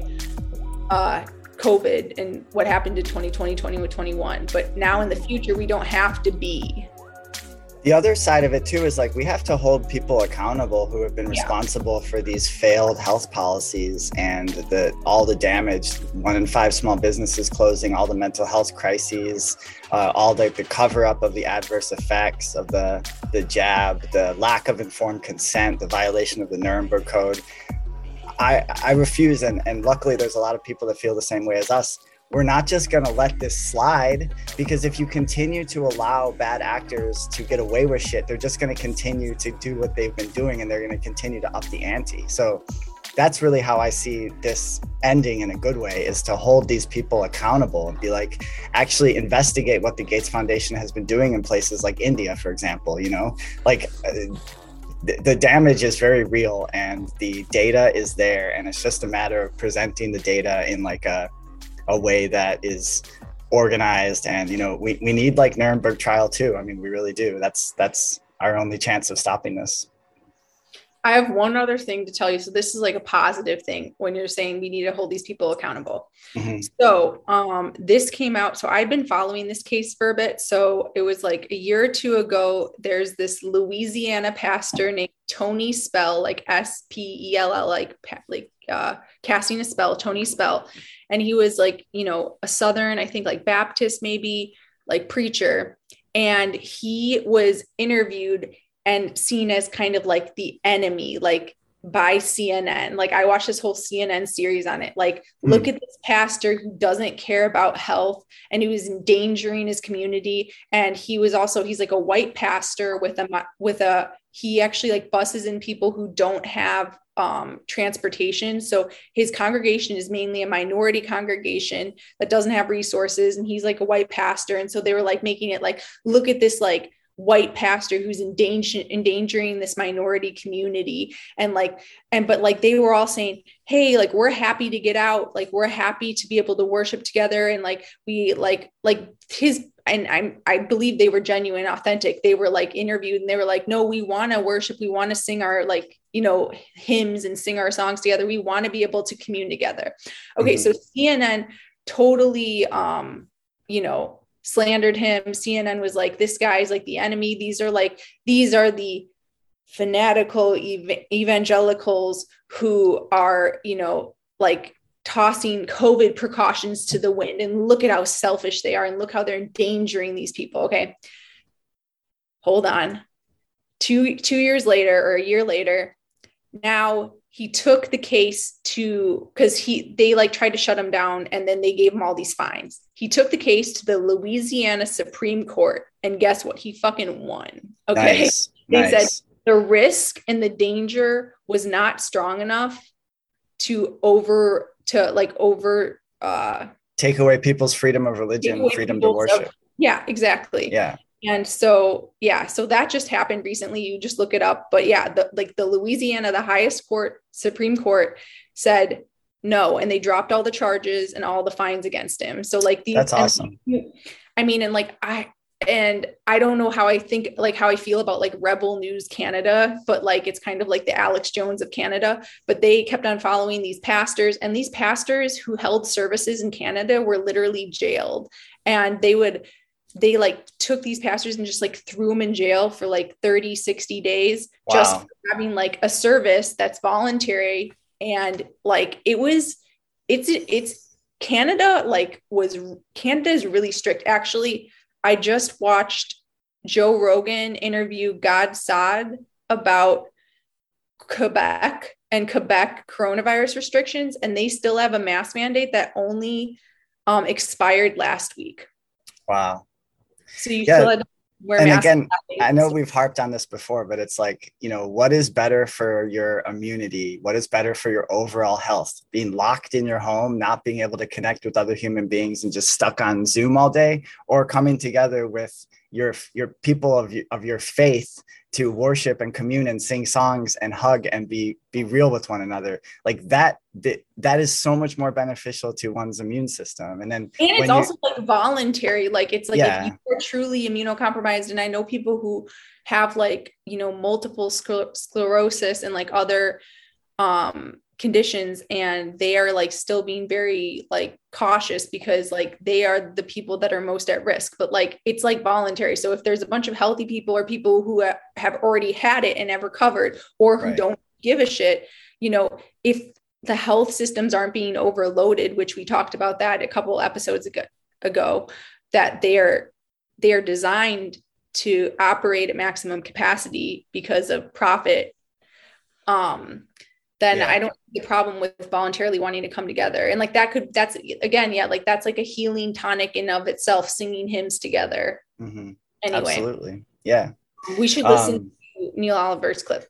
All right, folks, we're just going to let Neil Oliver take it away. So it is an 8-minute clip. We're going to let it play in its entirety. We talked about it before the show, and we just think that it's very, very important. And it's interesting. And who doesn't love Neil Oliver's beautiful Scottish accent? So I love that. We're going to let this video play the whole way, and then we'll discuss it. So here we go, everybody. Do the Little Raven theme song while I attempt to screen share. Little Raven. Little Raven. Oh, I need to hit share sound. Okay, share. Full screen. And just nod your head if you can hear it, Dr. Sylvie. Here we go, everybody. Ladies and gentlemen, Mr. Neil Oliver. Anyone remember voting for the World Health Organization to take control of our lives? No, me neither. And yet here we are, teetering on the brink of joining most of the countries of the world in surrendering our national sovereignty under the terms of a proposed new pandemic treaty. Once British ink is dry on the necessary paperwork, we and most of the rest of the billions living on planet Earth will, in the event of another pandemic, take our instructions not from politicians we actually voted for and could, hypothetically at least, have the option of getting rid of, but from the unelected, faceless bureaucrats of the WHO. This is no conspiracy theory, by the way, no tin hats required. This is real and happening now. And a whole lot of people would rather you weren't paying attention. The WHO is a fabulously wealthy offshoot of the United Nations. It has its head office in Geneva and is presently headed by Ethiopian-born Tedros Adhanom Ghebreyesus. Know much about him? No, nor me. He and it are funded by 194 member states and also by donations from private entities. As things stand, most of its money comes from the United States of America, from communist China, and from computer salesman and international man of mystery Bill Gates. Let us remember that for the past 2 years, the WHO has loudly celebrated the approach taken by China to the handling of COVID-19. Even now, as tens or perhaps hundreds of millions of Chinese citizens remain locked in their homes in scores of cities across that country, and after unknown numbers have died in those circumstances, including some who committed suicide by leaping to their deaths from their tower block imprisonment, the WHO continues to applaud the tactics of the Chinese Communist Party that is its benefactor. For his own part, Bill Gates, who struggles even to control viruses in the software sold by Microsoft, is on record admiring the draconian approach taken by Australia, to the extent that he has said that, in his opinion, the world would have had greater success in eliminating the disease, the one that more than likely leaked from a lab in China, if only more nations had followed the Australian model, locked everyone down and sought zero COVID. Now we in Great Britain, without so much as a by your leave from our leaders, and along with around 95% of the world's population, must contemplate a future in which decisions about what we will be ordered to do in the face of another pandemic will be taken by the unelected, unaccountable bureaucrats of the Chinese Communist Party worshipping WHO under the unseemly influence of a tech billionaire with no more qualifications in the fields of medicine and disease control than I have. It's worth remembering that President Donald Trump insisted on divorce from the WHO on the grounds that it was too close to China, only for President Biden to remarry them again in 2021. All of that is history, however. In a matter of days, the World Health Assembly will meet in Geneva for a vote on the treaty. The target date for final ratification is in May 2024, but by then the power grab will have long been completed. Amendments written into the proposed treaty by the re-enamoured Biden administration will see 194 nations cede sovereignty over national health care decisions to the WHO. The WHO would thereby have decision-making power over and above our own government and every other government. Consider this. When you watch footage of the 26 million people of Shanghai locked down in their homes, their cats and dogs beaten to death in the street, the WHO would, by the terms of the new treaty, have the power to impose the same on cities here.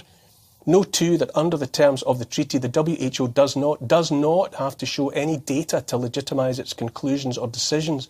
It's also worth knowing, to say the least, that it would be up to the WHO to define what the next pandemic is.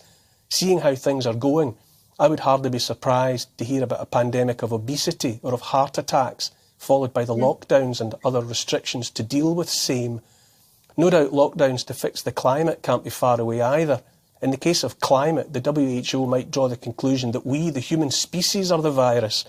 Who knows what they might conclude and decide then? Be in no doubt, this so-called pandemic treaty is the single greatest global power grab that any of us has seen in our lifetime.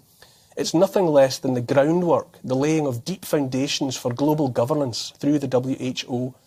Many of those opposed to the treaty, and there is an online petition here in the UK seeking to demand that the matter be discussed in Parliament, have pointed to the, shall we say, compromised position of the WHO itself. Much has been made of the notion that a fish rots from the head. Back in 2017, Robert Mugabe of Zimbabwe was appointed as a goodwill ambassador of the WHO by Tedros, and only dropped after shrieks of outrage from those who pointed out that Mugabe might have been a controversial choice of poster boy for an organisation notionally committed to the well-being of living people. Damn. A glance at the 34-member executive board of the WHO reveals seats occupied by such human rights luminaries as Syria and East Timor, among others. And remember all the time the links the WHO has with communist China, a state with more human rights abuses under its belt than any decent human being might want to contemplate. And that's before we get to the looming presence of the world's fourth, or is it second, richest man, the one and only Bill Gates and his foundation, whose commitment to mass vaccination is unsurpassed. As far as I'm concerned, the whole thing stinks like the aforementioned dead fish. The approach taken to COVID by the Chinese government and endorsed by the WHO was never about health, I say, and always about control. Just as there is more than one way to skin a cat, one beaten to death in a Shanghai street by a man in a hazmat suit armed with a stick perhaps, so there is more than one way to seek to impose undemocratic authoritarian control upon a population. Just as for instance, a government desiring such control might try frightening the living daylights out of its people, telling them that if they don't take their medicine that Big Pharma knows in advance might kill or maim some of them, that they won't be able to travel, leave the country, go to work, or the pub, or the cinema, or to school. A government, or indeed any unelected body seeking total control, might tell its people that unless they do what they're told, they won't ever be getting back to anything even resembling their old normal lives. That's not how you protect people from a pandemic. That's how you exploit and manipulate the very notion of a pandemic in order to seize and retain control. And then, while they're either still terrified or just plain exhausted and demoralised by the whole damned experience, why not slip through all manner of new legislation shaped to mop up the dregs of whatever old-fashioned freedoms and rights remain behind? I am, even by my own estimate, the unlikeliest of rebels. All I know is that I have, for a period now, measurable in years, been opposed to those in power here, and also all but a handful of those vying to replace them. For the longest time I've cared not a jot what those jokers try and tell me to do. The evidence coming out now about lockdown harms, about vaccine harms, tells me I was right to follow my own path. In short, I've had enough of the lot of them. They don't speak for me, or in any way matter to me.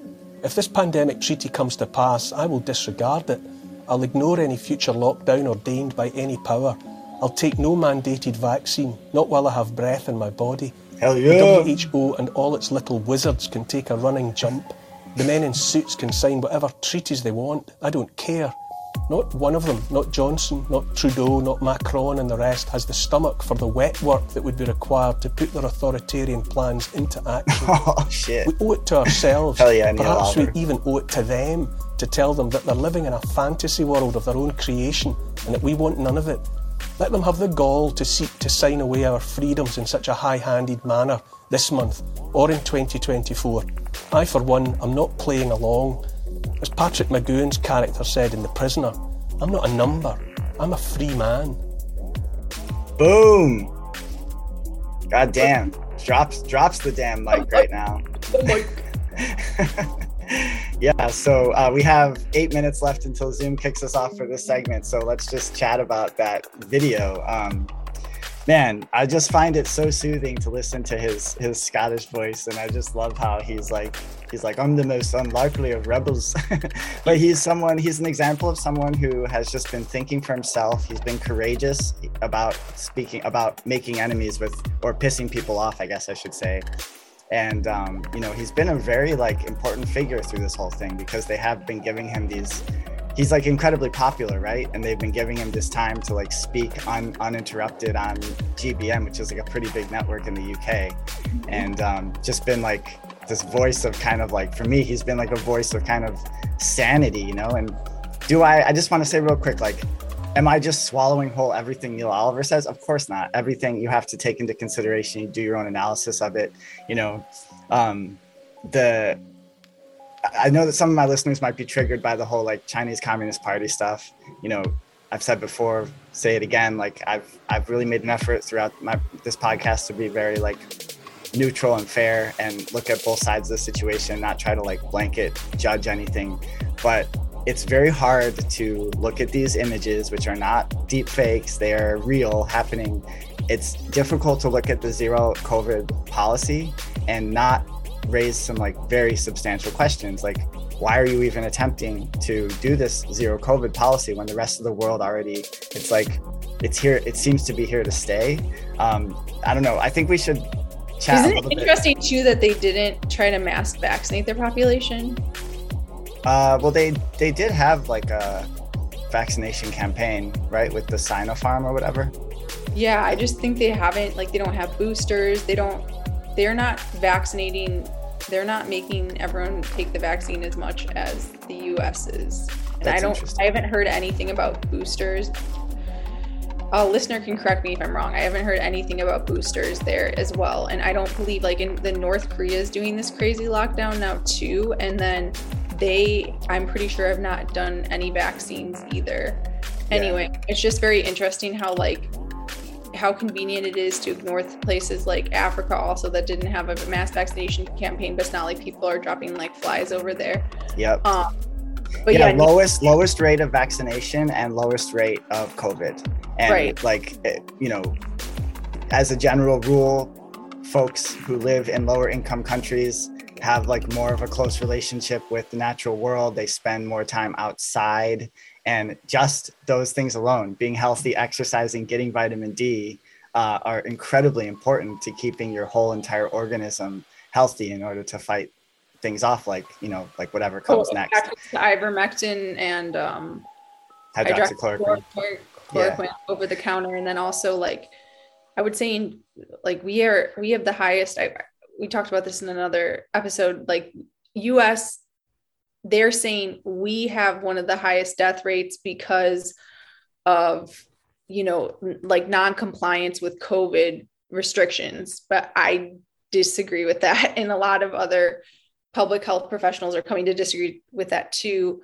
We have the highest obesity rate out of any developed country. So that's what it has to do more with, because like in Africa's obesity rate is not as high as ours. Well, and refusing to give early treatment to people and this telling them to go home. And then when they can't breathe anymore, go back to the hospital. And then when they're at the hospital, you inject them with remdesivir, which causes renal failure. So all these things have to be taken into account.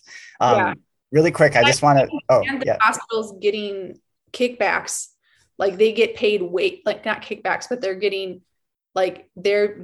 monetary compensation for counting a patient as a COVID case. So they have if they have financial incentive to, even if it's nothing to do with COVID, to test a patient for COVID. Okay, they tested positive for COVID, but they have these other things, but because there are all these symptoms of COVID and they're so, you know, they're so multitudinous that we can say, oh, this is a COVID death, but maybe it was really had to do with an underlying like heart condition or something like that. Absolutely. But what I want to say about Neil Oliver is that if you go on his Wikipedia, which we know Wikipedia is also a captured organization that takes in a ton of money from the Bill and Melinda Gates Foundation. It's funny because like Neil Oliver is like this national treasure for Scotland. He is like an archaeologist. He was the voice of A History of Scotland, Vikings and Coast. And he's written all these like popular history books. And he was also the president of the National Trust for Scotland from 2017 to 2020. Then when you scroll down, someone tried to slander him because under his politics, then now there's like, it's like, oh, he's distributor of disinformation. Right. And like he mocked people and stuff like that. So it's really interesting because all of a sudden they're trying to like slander him because of his response to like everything he said was copacetic up until COVID. And then his opinions on COVID are like, oops. So we have to put something in Wikipedia so that like we think of him as less of a trustworthy figure, even though he's like very much respected in Scotland. So I just thought that's very telling. We have 2.5 minutes left for this segment of the Zoom time limit. So I just want to touch base on a theory that Sylvie and I have been kind of bouncing back and forth about. I wanted to invite the listeners to think about this too. So if you look at, I've been looking at the situation in China with these draconian, I can call them draconian because they are. You have people in hazmat suits wandering around policing. People aren't allowed to leave their apartments for a goal that seems to me a complete pipe dream. The zero COVID goal seems like a total pipe dream. So I've been trying to think outside the box, and Dr. Sylvie has too, of like what might actually be happening here. And we've come to this idea, a possible theory to explain would be that these lockdowns are actually they serve multiple purposes, and one of the one primary function of them is as part of a unspoken hybrid war by China against the West. And how is that, you ask? It's by further kneecapping and attacking and disrupting the supply chain, because the West is reeling with inflation right now. Europe is fucked because they can't get gas from Russia, and prices are skyrocketing. Shelves are kind of like barely staying full, but it's kind of sketchy. And Russia and China signed a straight up military pact. No one talks about this, but they signed it, and they're like, yeah, sure, it's not going to last forever, but right now they're fucking like this. They share resources, they share information, they share intelligence, and they support each other's objectives. And so could this actually be part of the hybrid war from the Russia-China pact, the Eurasia pact or whatever, versus the West, to continue to disrupt in the same way that the US does all the time, tries to cause problems for countries with sanctions and stuff like that, to disrupt the cohesion in the society, to foment discontent. And it's happening. That Americans do not respond well to shelves being empty. We're kind of spoiled little assholes, and we want what I want. We want our treats. We want them now and stuff. And people are very prone to panic buying and stuff like that in the West as well. So just something to think about. I don't know. You have less than a minute. You want to say anything? Just like gray zone economic warfare. So this is like COVID does have real impact physically, but it's not something that you would shut down a whole society for. And even Bill Gates admitted it affects the elderly population the most. Therefore, why would you lock down people in their 20s, 30s, and 40s? Therefore, why would you lock down and change all of work culture by having the lockdowns for the people who are of working age? That makes no sense.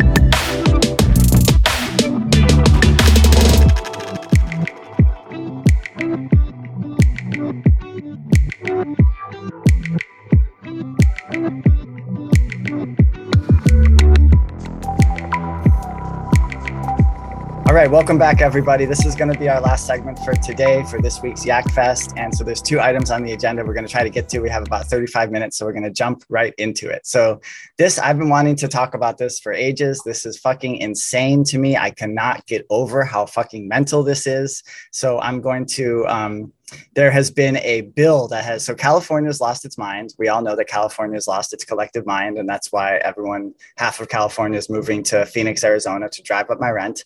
And they have just passed in the California State Senate. It passed a bill to let 12-year-olds get a vaccine without parental consent. They're doing age of consent shit in California, guys, in 2022, something that is protected by there's just so much. I mean, I don't even know where to start with this. The informed consent, the manipulation of minors, the part of this bill, I'm going to read the article in a second, but part of this bill says that parents can be misled intentionally. Like part of giving the 12-year-olds consent to get a vaccine without the parents' approval is they can actually send false paperwork to the parents so that the parents don't realize that the child got vaccinated. I mean, this is some creepy shit. I'm sorry, but I do not find any way around the fact, why are we doing age of consent shit in 2022 in California? It fucking freaks me out. So I'm going to go ahead and screen share this and read a little bit from this article, and then we'll get Sylvie's. So look at this motherfucker. I mean, you trust your kids with that guy? Good Lord. I wouldn't trust him with my Sprouts. I'd be like, nah, dog, the Sprouts are yours now. I don't want your fucking weird. And of course, his name is Wiener. Of course. Because we live in a simulation and it's it's glitching out. Of course, it's another Senator Wiener, because everything always works out great with Senator Wieners. They always turn out to be awesome people. Look at this motherfucker. This guy is doing age of consent shit, guys, in 2022. Senator Scott Wiener is concerned about age of consent laws in California. I just can't. Okay, so I'm just going to read this article. Why are we focusing on this? Why is this a focus? Why is he exactly? Is he in the pockets of some pharma companies? I think it's darker than that, but yeah. Okay, so SB 866 by Senators Scott Wiener and this other fucking scary piece of work named Richard Pan. Maybe we'll do a whole segment later on Richard Pan, because that guy's problematic. So SB 866 by Senators Scott Wiener and Richard Pan, both Democrats, of course, it's California, to allow children ages 12 to 17. So we're talking minors, and not just like minors, not like minors that can drive, 12-year-old kids. Guys, when I was 12 years old, I was literally rolling around outside in poop and like throwing worms in jars and just like, I wasn't, you know what I mean? I know I'm like kind of a special kitten over here, but I don't think I'm alone in saying that when I was 12 years old, I didn't know what the fuck was going on. Like literally, I hadn't even gotten armpit hairs yet. I would like look every night in the mirror and be like, do I have them yet? Like I'm 12. I'm fucking 12, guys. Like I should not be making any decisions without parental consent. I'm sorry. California legislators formed a, quote, vaccine working group earlier this year, claiming they wanted to facilitate coordinated action and bring thoughtful, comprehensive approach to save lives. SB 866 was one of several bills, and all these bills are really fucked up, by the way, but we only have time to look into this one right now. But dear God, I mean, if you just want to like take a real trip down crazy lane, just search like California vaccine bills. One of several bills introduced in the legislature designed to increase vaccinations by Californians aged 18 or younger. However, as the number of COVID-19 cases, of course, it's always cases, in California drastically plummeted throughout the first several months of 2022, vaccine legislation efforts quickly lost steam. Support dried up as more scrutiny on the bill's exposed mandates and the erosion of parental rights in many cases. But Senator Wiener, good old Senator Wiener, let's take a look at him again. This guy, guys, good old Senator Wiener would not let this go. He does not. He's very determined. He gets up every day and he's like, I'm going to do some age of consent legislation today. That's like what he gets excited about. Senator Wiener kept on with SB 866. As Karen England with the Capital Resource Institute explained to the Globe in March, quote, this legislative body is relentless in their pursuit to strip away parental rights, as they also fast-track SB 866, a bill that will give minors as young as 12 years old the ability to consent to any FDA-approved vaccination without parental consent. This bill not only strips parents of their right to make important decisions regarding their child's health, but it also places minors in a potentially dangerous situation. If a minor were to have an immediate adverse reaction to a vaccine, the parent would not know. Parents must be allowed to be the decision makers when it comes to the health of their children. I could not agree enough. Senator Melissa Melendez gave a passionate floor speech Thursday during Senate debate, centered on the government encroachment into parental rights. And then she spelled it out on Twitter. Senator Melissa Melendez. For those who don't understand the opposition to lowering the age for kids to get a vaccine without parental knowledge or consent, I will explain. I guess it's a larger tweet, so we won't get into that right now, but you guys can take a look at it. This is CaliforniaGlobe.com. You can Google CaliforniaGlobe.com, 12-year-old vaccine bill. Melendez, a mother of 5, spoke about parental concerns over side effects. Quote, more importantly, any vaccine can have side effects. And even the US Supreme Court admits that vaccines are inherently dangerous. They admit this. So this isn't some crazy tinfoil hat thing. It's a cost benefit analysis. When there's risk, there has to be choice. If you choose to get it, fine. But there has to be informed consent, and there has to be a logical cost benefit analysis. When you're 12 years old, you're just not going to be making these complex cost benefit analysis. You're not even necessarily aware of like what's going on with your underlying, some people aren't supposed to get vaccinated. Adults didn't even get informed consent for the COVID vaccine. I would argue that hardly anybody did. I mean, hardly anybody did. Because they do not even allowed in those inserts that they give you at the pharmacy, which you have to like ask for them when it comes to the vaccine. They still don't even give you the ingredient list because they passed a bill in 1973 that said that vaccine manufacturers don't even have to tell us what's in the goddamn vaccines. So how can you make informed consent when you don't even know the full ingredient list? It's insane. Continuing here with, this is Melendez, Senator Melissa Melendez. Do we believe all 12-year-olds will know what they're allergic to and communicate that to the person administering the vaccine? Do we believe they will be aware of any past reactions to vaccinations received as a toddler? We do need to be honest about all kinds of parents who are out there, and some really do need legislative circumvention. Oh, this is now this is Senator Sidney Kamlager. So this is a totally different person now saying, we do need to be honest about all kinds of parents who are out there. And some really do need legislative circumvention. That's what they're calling it. That's what they're calling about taking your kids away and making decisions for your kids. Legislative circumvention. Young people need to know when they're in trouble. They know when they are with a parent or guardian that is not loving them. This is such bullshit. This is like government DCFS. It's like the government is playing DCFS. Absolutely it is. By their logic. they're saying it's okay for us to like step, you know what I'm saying? Like there are how many hoops you have to go through with DCFS to get a child removed from a home, but they're like basically doing a DCFS move, but just with a piece of legislation through the schools. Absolutely. And when DCFS comes and removes the kid, but this is actually even sicker. Yeah. Because the parent doesn't know. There's a caveat in the bill that says that parents can be intentionally misled. This article doesn't talk about it, but it's in there that parents can be intentionally misled to protect their 12-year-old's decision to do something without their consent. The bill passed the Senate 21-7. And then SB 871 by Senator Richard Pan, who's a fucking nightmare, forced vaccinations for school enrollment, would have required all school-age children up to age 17 to get the COVID-19 vaccine to attend school and childcare. He did withdraw the bill due to its unpopularity and possible legal conflict. So it does show that the people do have power, and these politicians do have self-preservation at the end of the day. So if they really think that they're in danger of getting into some kind of legal trouble, or if the pitchforks are at the gate, trust me, they're going to get in line real quick, because these are not brave people. Look at this motherfucker. Hold on. Fucking look at this guy. You think this guy is ready to like stand up to a bunch of people with pitchforks? Like he's not. Let's leave it at that. So, I mean, this kind of speaks for itself, but I'm dumbfounded that this passed the Senate. I guess it still has to pass. Assemblyman Kylie Vow's bill won't pass Assembly, so I guess it hasn't like been codified yet. But the fact that they would approve this 21-7 is beyond insane. I just don't even understand what the possible. It shows the mass formation psychosis, right? That anything that for some reason these gene editing interventions that are mRNA technology, novel technology, for some reason they're so important that nothing else matters when it comes to this, that everyone just needs to get these things fucking shot up in their arms no matter what, even if it means defying and misleading their own parents. Yeah, this is so twisted. This is so diabolical. It really is. I can't get over it. It's like there have always been messed up things, but like usually there's choice, and like this is what 2020, like the lockdowns of small businesses, there wasn't a choice. It was like you're going to be fined or shut down by the government.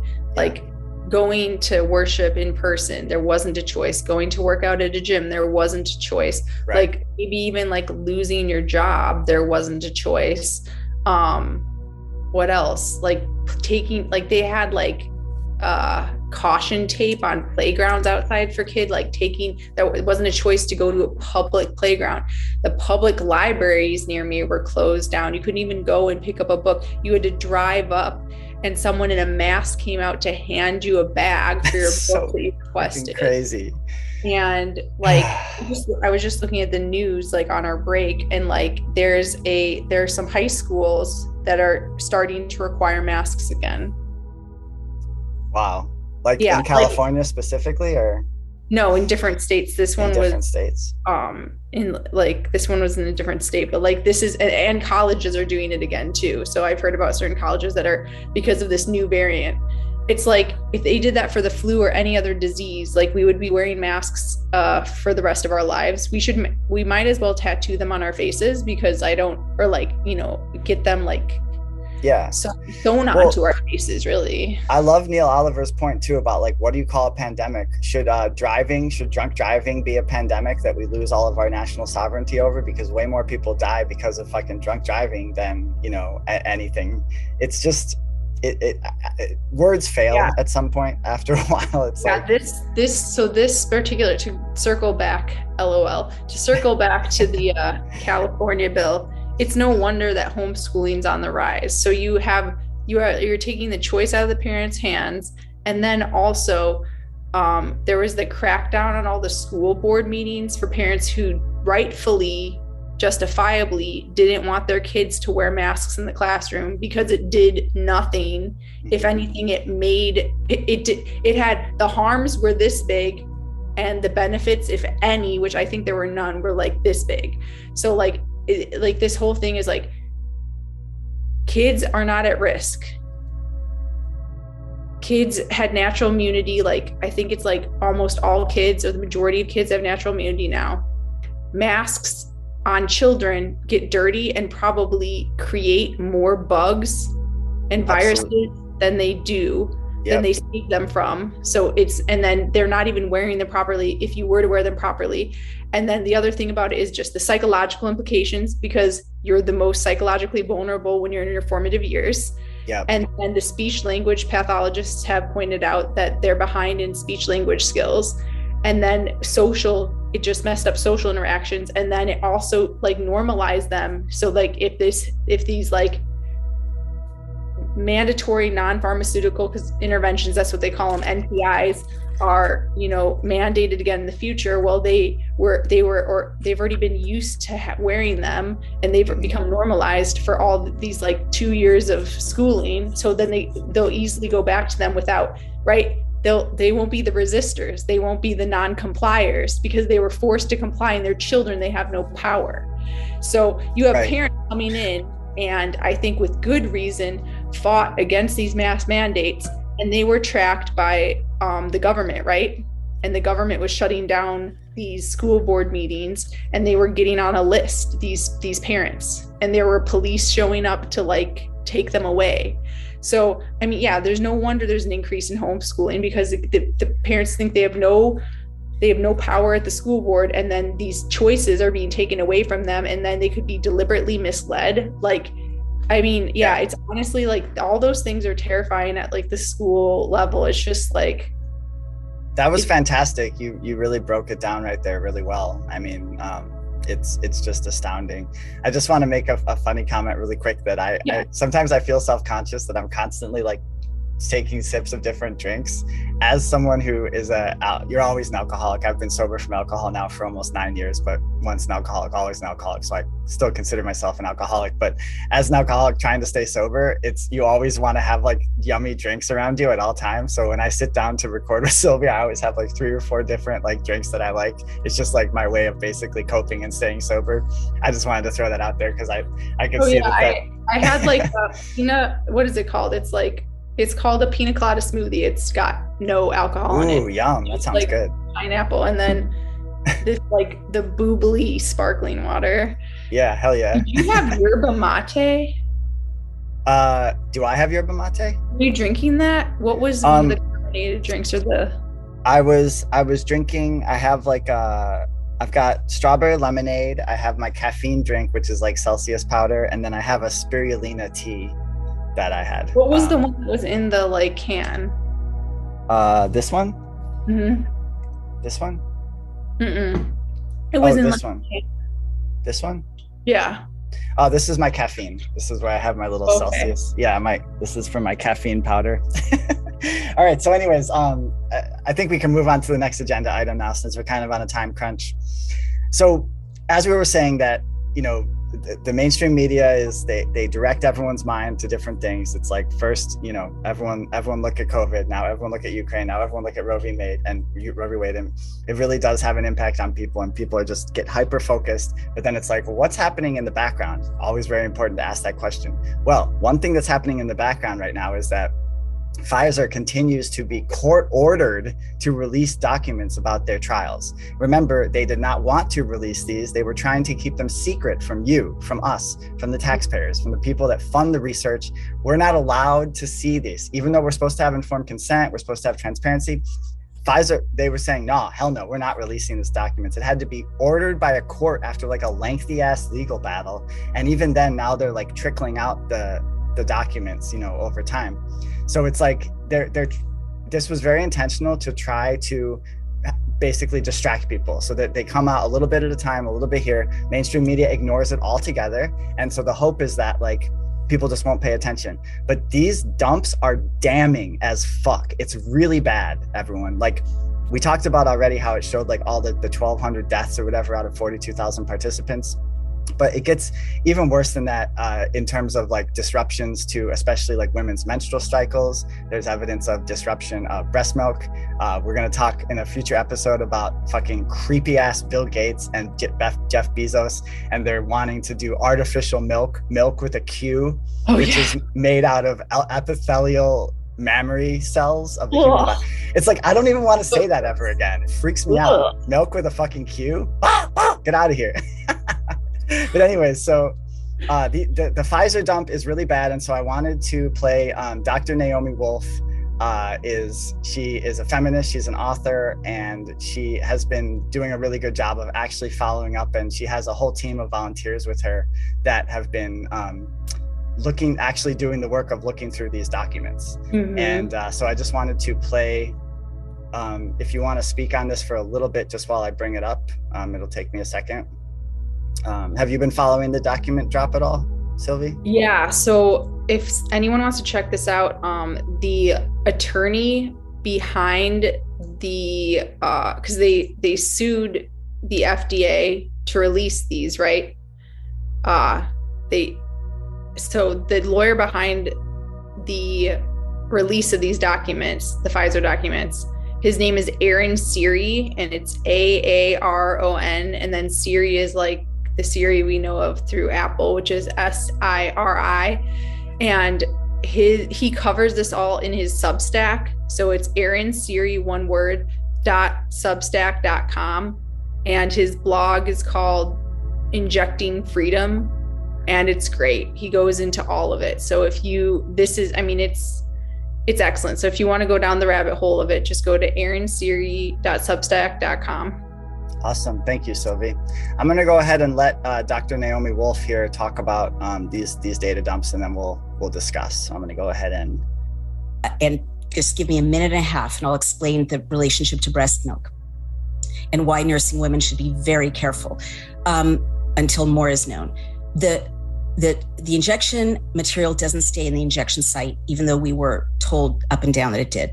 It travels, say the Pfizer documents in black and white, within 48 hours through the bloodstream.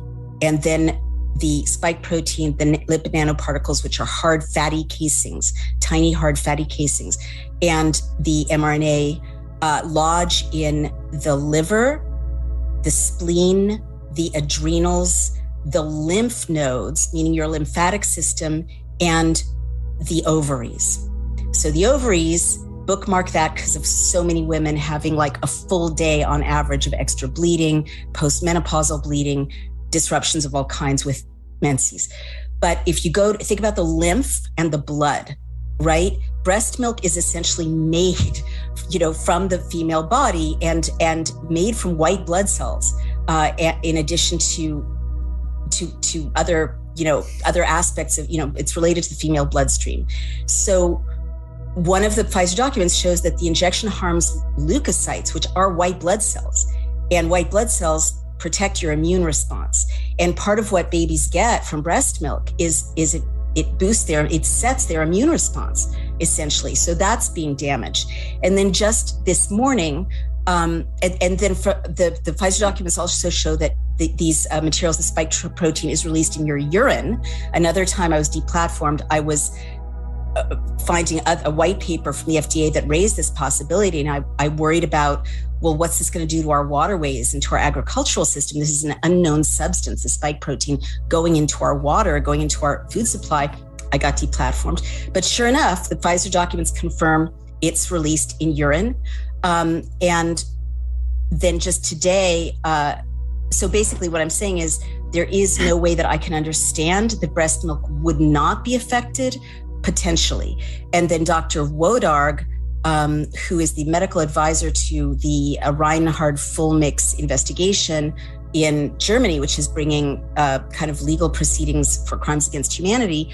When I brought up the issue of lactation problems or possible lactation problems, he said that there is a mechanism that is affected, in which the mRNA vaccine does affect breast milk. And I guess as a feminist, I'll just conclude by saying it's shocking to me that no one has looked at the breast milk of vaccinated women to see if it is different from the breast milk of unvaccinated women. So we're, immediately ask for a volunteer to send a sample of breast milk so that we can get it to a lab and analyze it. The point is that it's an unknown, right? And it's a risky unknown, given the fetal death, given the breast milk discoloration, and given the fact that the white blood cells that go into breast milk are damaged by the mRNA proteins, and the spike protein also does have a mechanism to affect breast milk. So that's a long way around saying it needs a lot more study, but that if I was the mother of a nursing mom, I would say, honey, let's find out a lot more about this, before we know that it's safe. The other thing you asked about is what should moms do? Well, obviously, I'm not going to tell people what to do, and I'm not a medical doctor, but I think the female body is a miraculous thing. And one of the blessings we have as human beings is that mothers get to feed their babies, for the most part, with their own bodies, perfect food. So I would say this is another example of an unnecessary injection, often given under duress, unnecessary for most healthy women, certainly of childbearing age, in terms of risk-benefit analysis. And to me, the logical thing to do is to leave your breast milk alone and leave your body alone and take other good health precautions to protect yourself from respiratory infection. But that's a very personal decision. Now on to formula. A lot of mothers can't breastfeed. They don't have enough milk, whatever it is, they turn to formula. And indeed, there are many news stories right now which are kind of shocking. But if you read my book, they're not that shocking because it's my analysis that we're under attack. It's your analysis too, it sounds like. And one of the ways you attack a population is by disrupting their food supply lines. That's a standard method of war. And that's happening to us. And I predicted that it would about 13 months ago. So the breast milk is going to the border. Mothers can't get breast milk. And then the last thing is, as soon as I saw these two vectors, having looked at the activities of the Bill and Melinda Gates Foundation now for 2 years while writing my book, I just typed in Bill Gates and breast milk. Sure enough, he's invested, as is Jeff Bezos, as is Zuckerberg, and actually Richard Branson too, in this startup called BioMilk with a Q, that will, it's super creepy. It uses human cells to lab generate breast milk.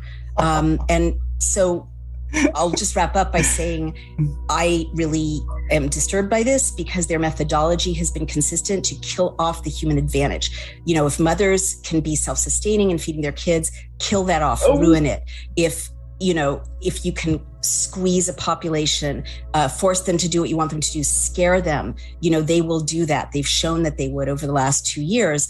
And mothers will do anything to feed their babies. So the fact that these tech bros are into substitute breast milk and there may be problems with breast milk due to this forced vaccination, to me bears a lot more investigation.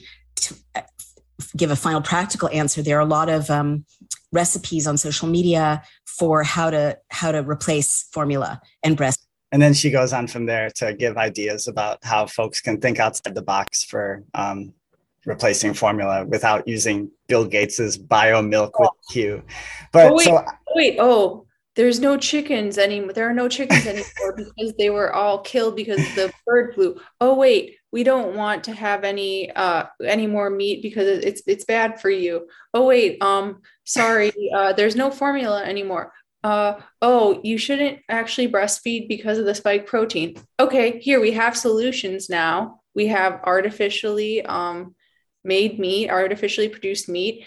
And look, we have artificially produced breast milk as well. These problems are solved, guys. Done deal. It's not a Hegelian dialectic or anything like that, where we create the problem and then have the solution waiting, and then we leverage it to maximize our profit with the demonic philanthrocapitalism. We're looking out for your best interest. We at the Gates Foundation, we really care about the planet. That's why we've done everything we've done in our life to the environment. Yeah. No, but I really liked what I chose that clip specifically because I like how she broke it down with the very real concerns that women have and mothers have about the spike protein impacting the breast milk, but how she says that it appears that there's an effort to kill off the human advantage. I just thought that was a very incisive way of putting it. And, again, who could have seen this coming in 2019? If you would have told me that they would have created gene editing therapy, changed the definition of vaccine, and then tried to mandate it on the whole population without informed consent, I would have been like, get out of here. That's crazy. That could never happen. But lo and behold, it did. And so I think, people like I used to, so I'm like an ex-Bernie person, as I think a lot of people are who probably listen to this show. I believed in Bernie and stuff like that. And I was always a little skeptical, obviously, but I was like, I was a Bernie person. I saw what happened to Bernie. I saw the Democratic Party do a systematic takedown of Bernie. I saw the intelligence agency kneecap him with the allegations that Russians were supporting him. Then I saw him fold like really early on and then immediately tell us all to vote for Joe Biden, who's a war criminal and a fucking psychopath. And so that woke me up, and it woke a lot of people up. And so I used to listen to more like very like kind of team sport, I guess you'd call it, like far left media and podcasts. And they would always like make fun of Naomi Wolf and be like, oh, Dr. Wolf, crazy Dr. Wolf. But it's like, hold up. Like, after actually listening to what she has to say, it's like, how can you just make fun of this woman? Have you taken into account any of her research that she's done, her books?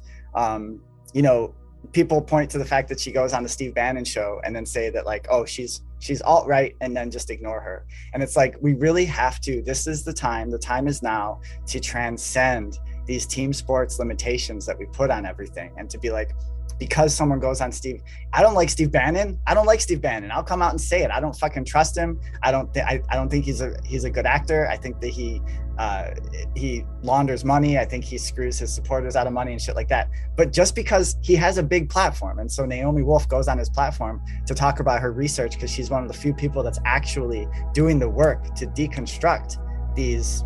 What happened? You just froze and then came back for a second. Wow, you froze too. Oh, I did? Interesting. I don't know if it was. We'll see what happens on the recording. But anyway, I was just saying, like, look at what the person is saying. Don't judge them based on what shows they go on. People are trying to reach people right now. It's urgent. I don't know how else to say it. It is urgent. Like, we cannot allow these people who have been getting away with literal murder. We won't have time to get into it today, but like they just approved remdesivir for infants. That is evil. Dr. Judy Mikovits talks about it. Maybe I'll include it in a different segment or whatever. But there's this demographic, infants to 5 years old, they're not at risk from COVID. They have their immune systems are little powerhouses, and they're developing their immune systems to put remdesivir in, which is a dangerous drug, which causes renal failure, into infants, injected into them for COVID, for something that they're not. This is criminal behavior. And remdesivir, the reason why it's being pushed so hard is because it's a Gilead Science product. People are making a lot of money off of it. It is patented, so they don't want anything off patent because they can't make money with the off patent stuff. So slander a safe drug like ivermectin, start injecting remdesivir into infants. This is evil, criminal shit. And if we don't hold the people accountable, if we just put our heads down, put our heads to the grindstone, just be like, oh, life is hard, but whatever, and whatever. It's like, I can't do that. I can't allow myself to do that. I can't allow myself to sleepwalk into what I foresee as this biomedical tyranny, which is really like gaining steam. A lot of other things are gaining steam too. I'm actually quite concerned about thermonuclear war right now because we keep poking the other country with more nuclear warheads than we do, although I don't know if that's true or not, but they have a fucking lot of nuclear warheads, and they have technology that we're not aware of in terms of delivery systems and stuff like that. And these psychopaths don't give a fuck about us, and they keep poking the bear. And it's just like, we have to stand up as a people and just say like, enough is enough. There is more than enough on the public record. Let's just take Tony Fauci, for example. He's lied to Congress twice on camera. And you can prove that with with documents, with the data. So way more than twice. Yeah, right. Way more than twice. Exactly. But there's more than enough to put this guy away. I'm not someone who like loves the carceral state. I'm not saying like, I'm not fetishizing the carceral state. I mean, the French Revolution had a different solution. I'm just saying, you know what I mean? Like, but this guy cannot be allowed to continue in this position where he controls billions and billions of dollars. He dictates what universities get what funding. He is the reason, in my opinion, and the NIH is the reason why the universities are so backwards about this. The universities are like the tip of the spear in terms of these insane COVID policies. And it's because they're terrified of losing their funding. Yep. So it's like, science versus scientism. When in history did science have it all figured out? Never. It's always evolving. There's never a point where you can look back and be like, oh yeah, the leeches, to when people got really sick, you drain their blood with leeches. Like, aren't you glad that someone fought back against that dogma? Because that was the accepted dogma of the time, that you just throw a bunch of leeches on someone if they're really sick. Like, also, it's like the Carl Sagan thing where the little blue dot We're a little blue dot in the universe. How much do we really know? It's total hubris. It's hubristic to think we have this figured out. No. Absolutely. We have 5 minutes left. Can I play the little video I had about how viruses are responsible for the evolution of the placenta? Sure. Okay, cool. I wanted to end on a little bit of a more like kind of at least lighter note.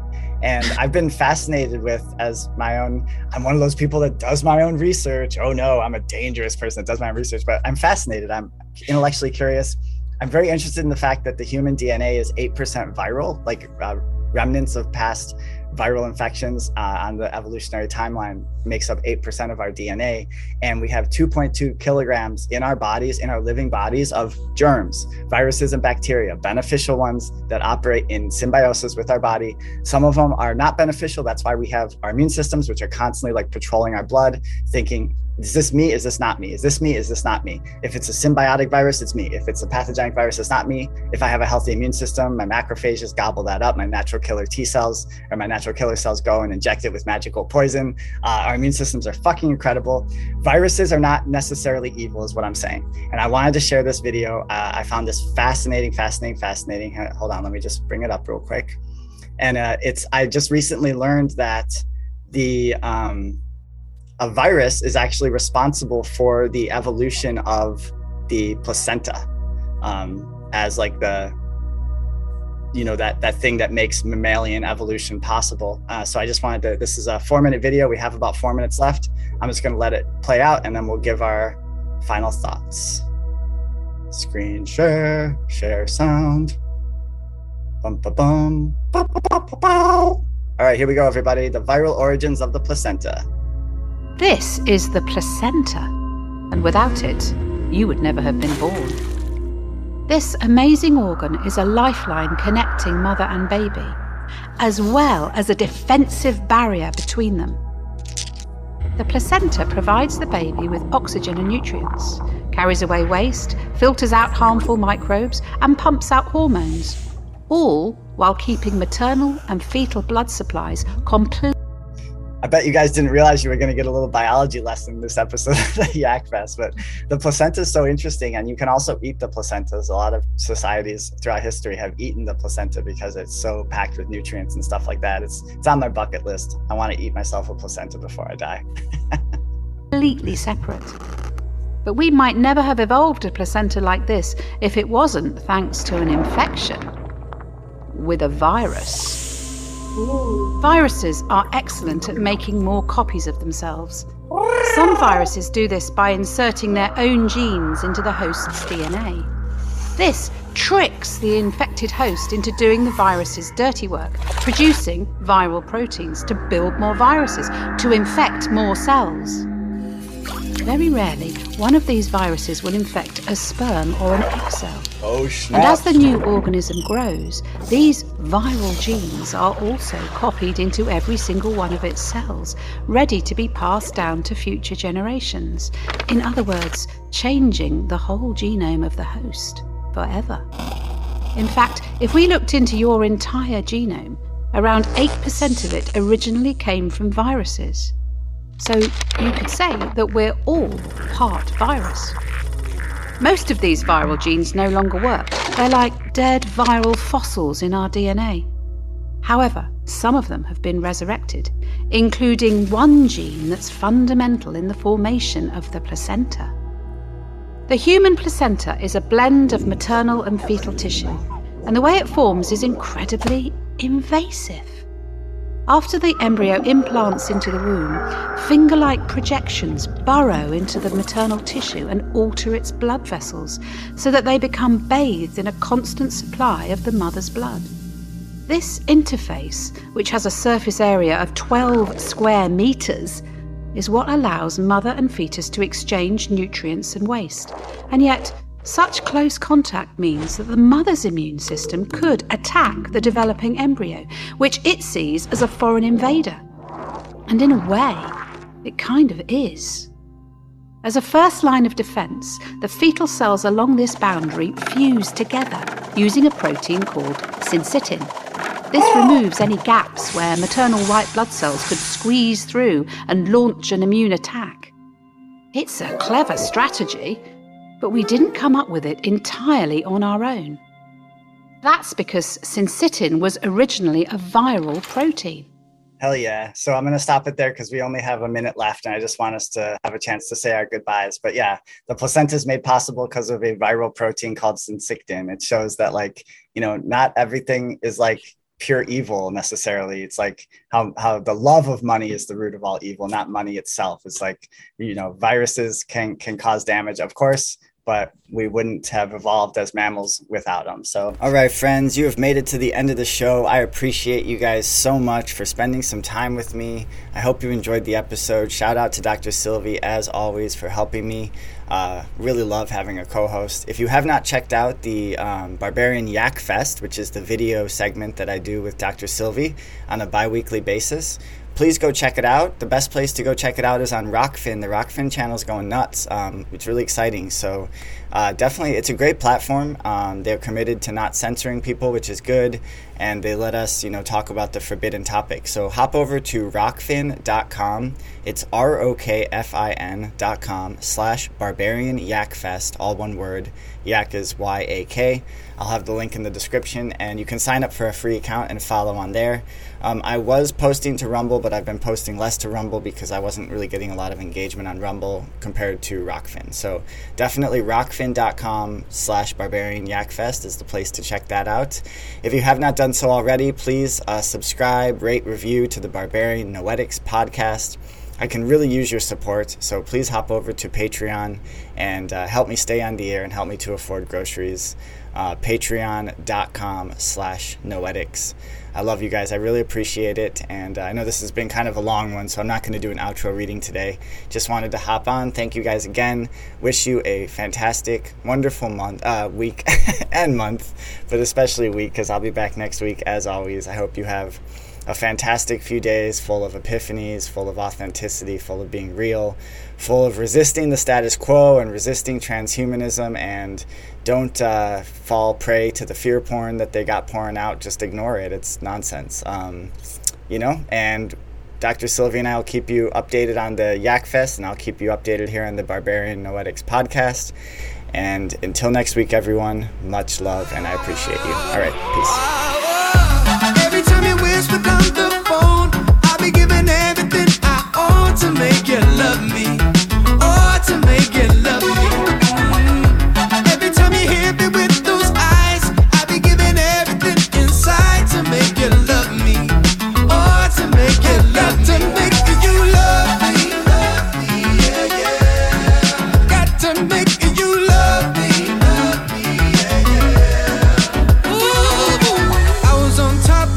Today, loving you takes my breath away. Troubles ain't nothing but a memory. Ah, you are my girl, black and white. Loving you lets me see the light. Ooh, I'm feeling your energy. I don't wanna front. This ain't just a crush. I just wanna be your go-to for that type of touch. I don't wanna rush. Let's lose ourselves in us. I just wanna be the one you're next to when the sun comes.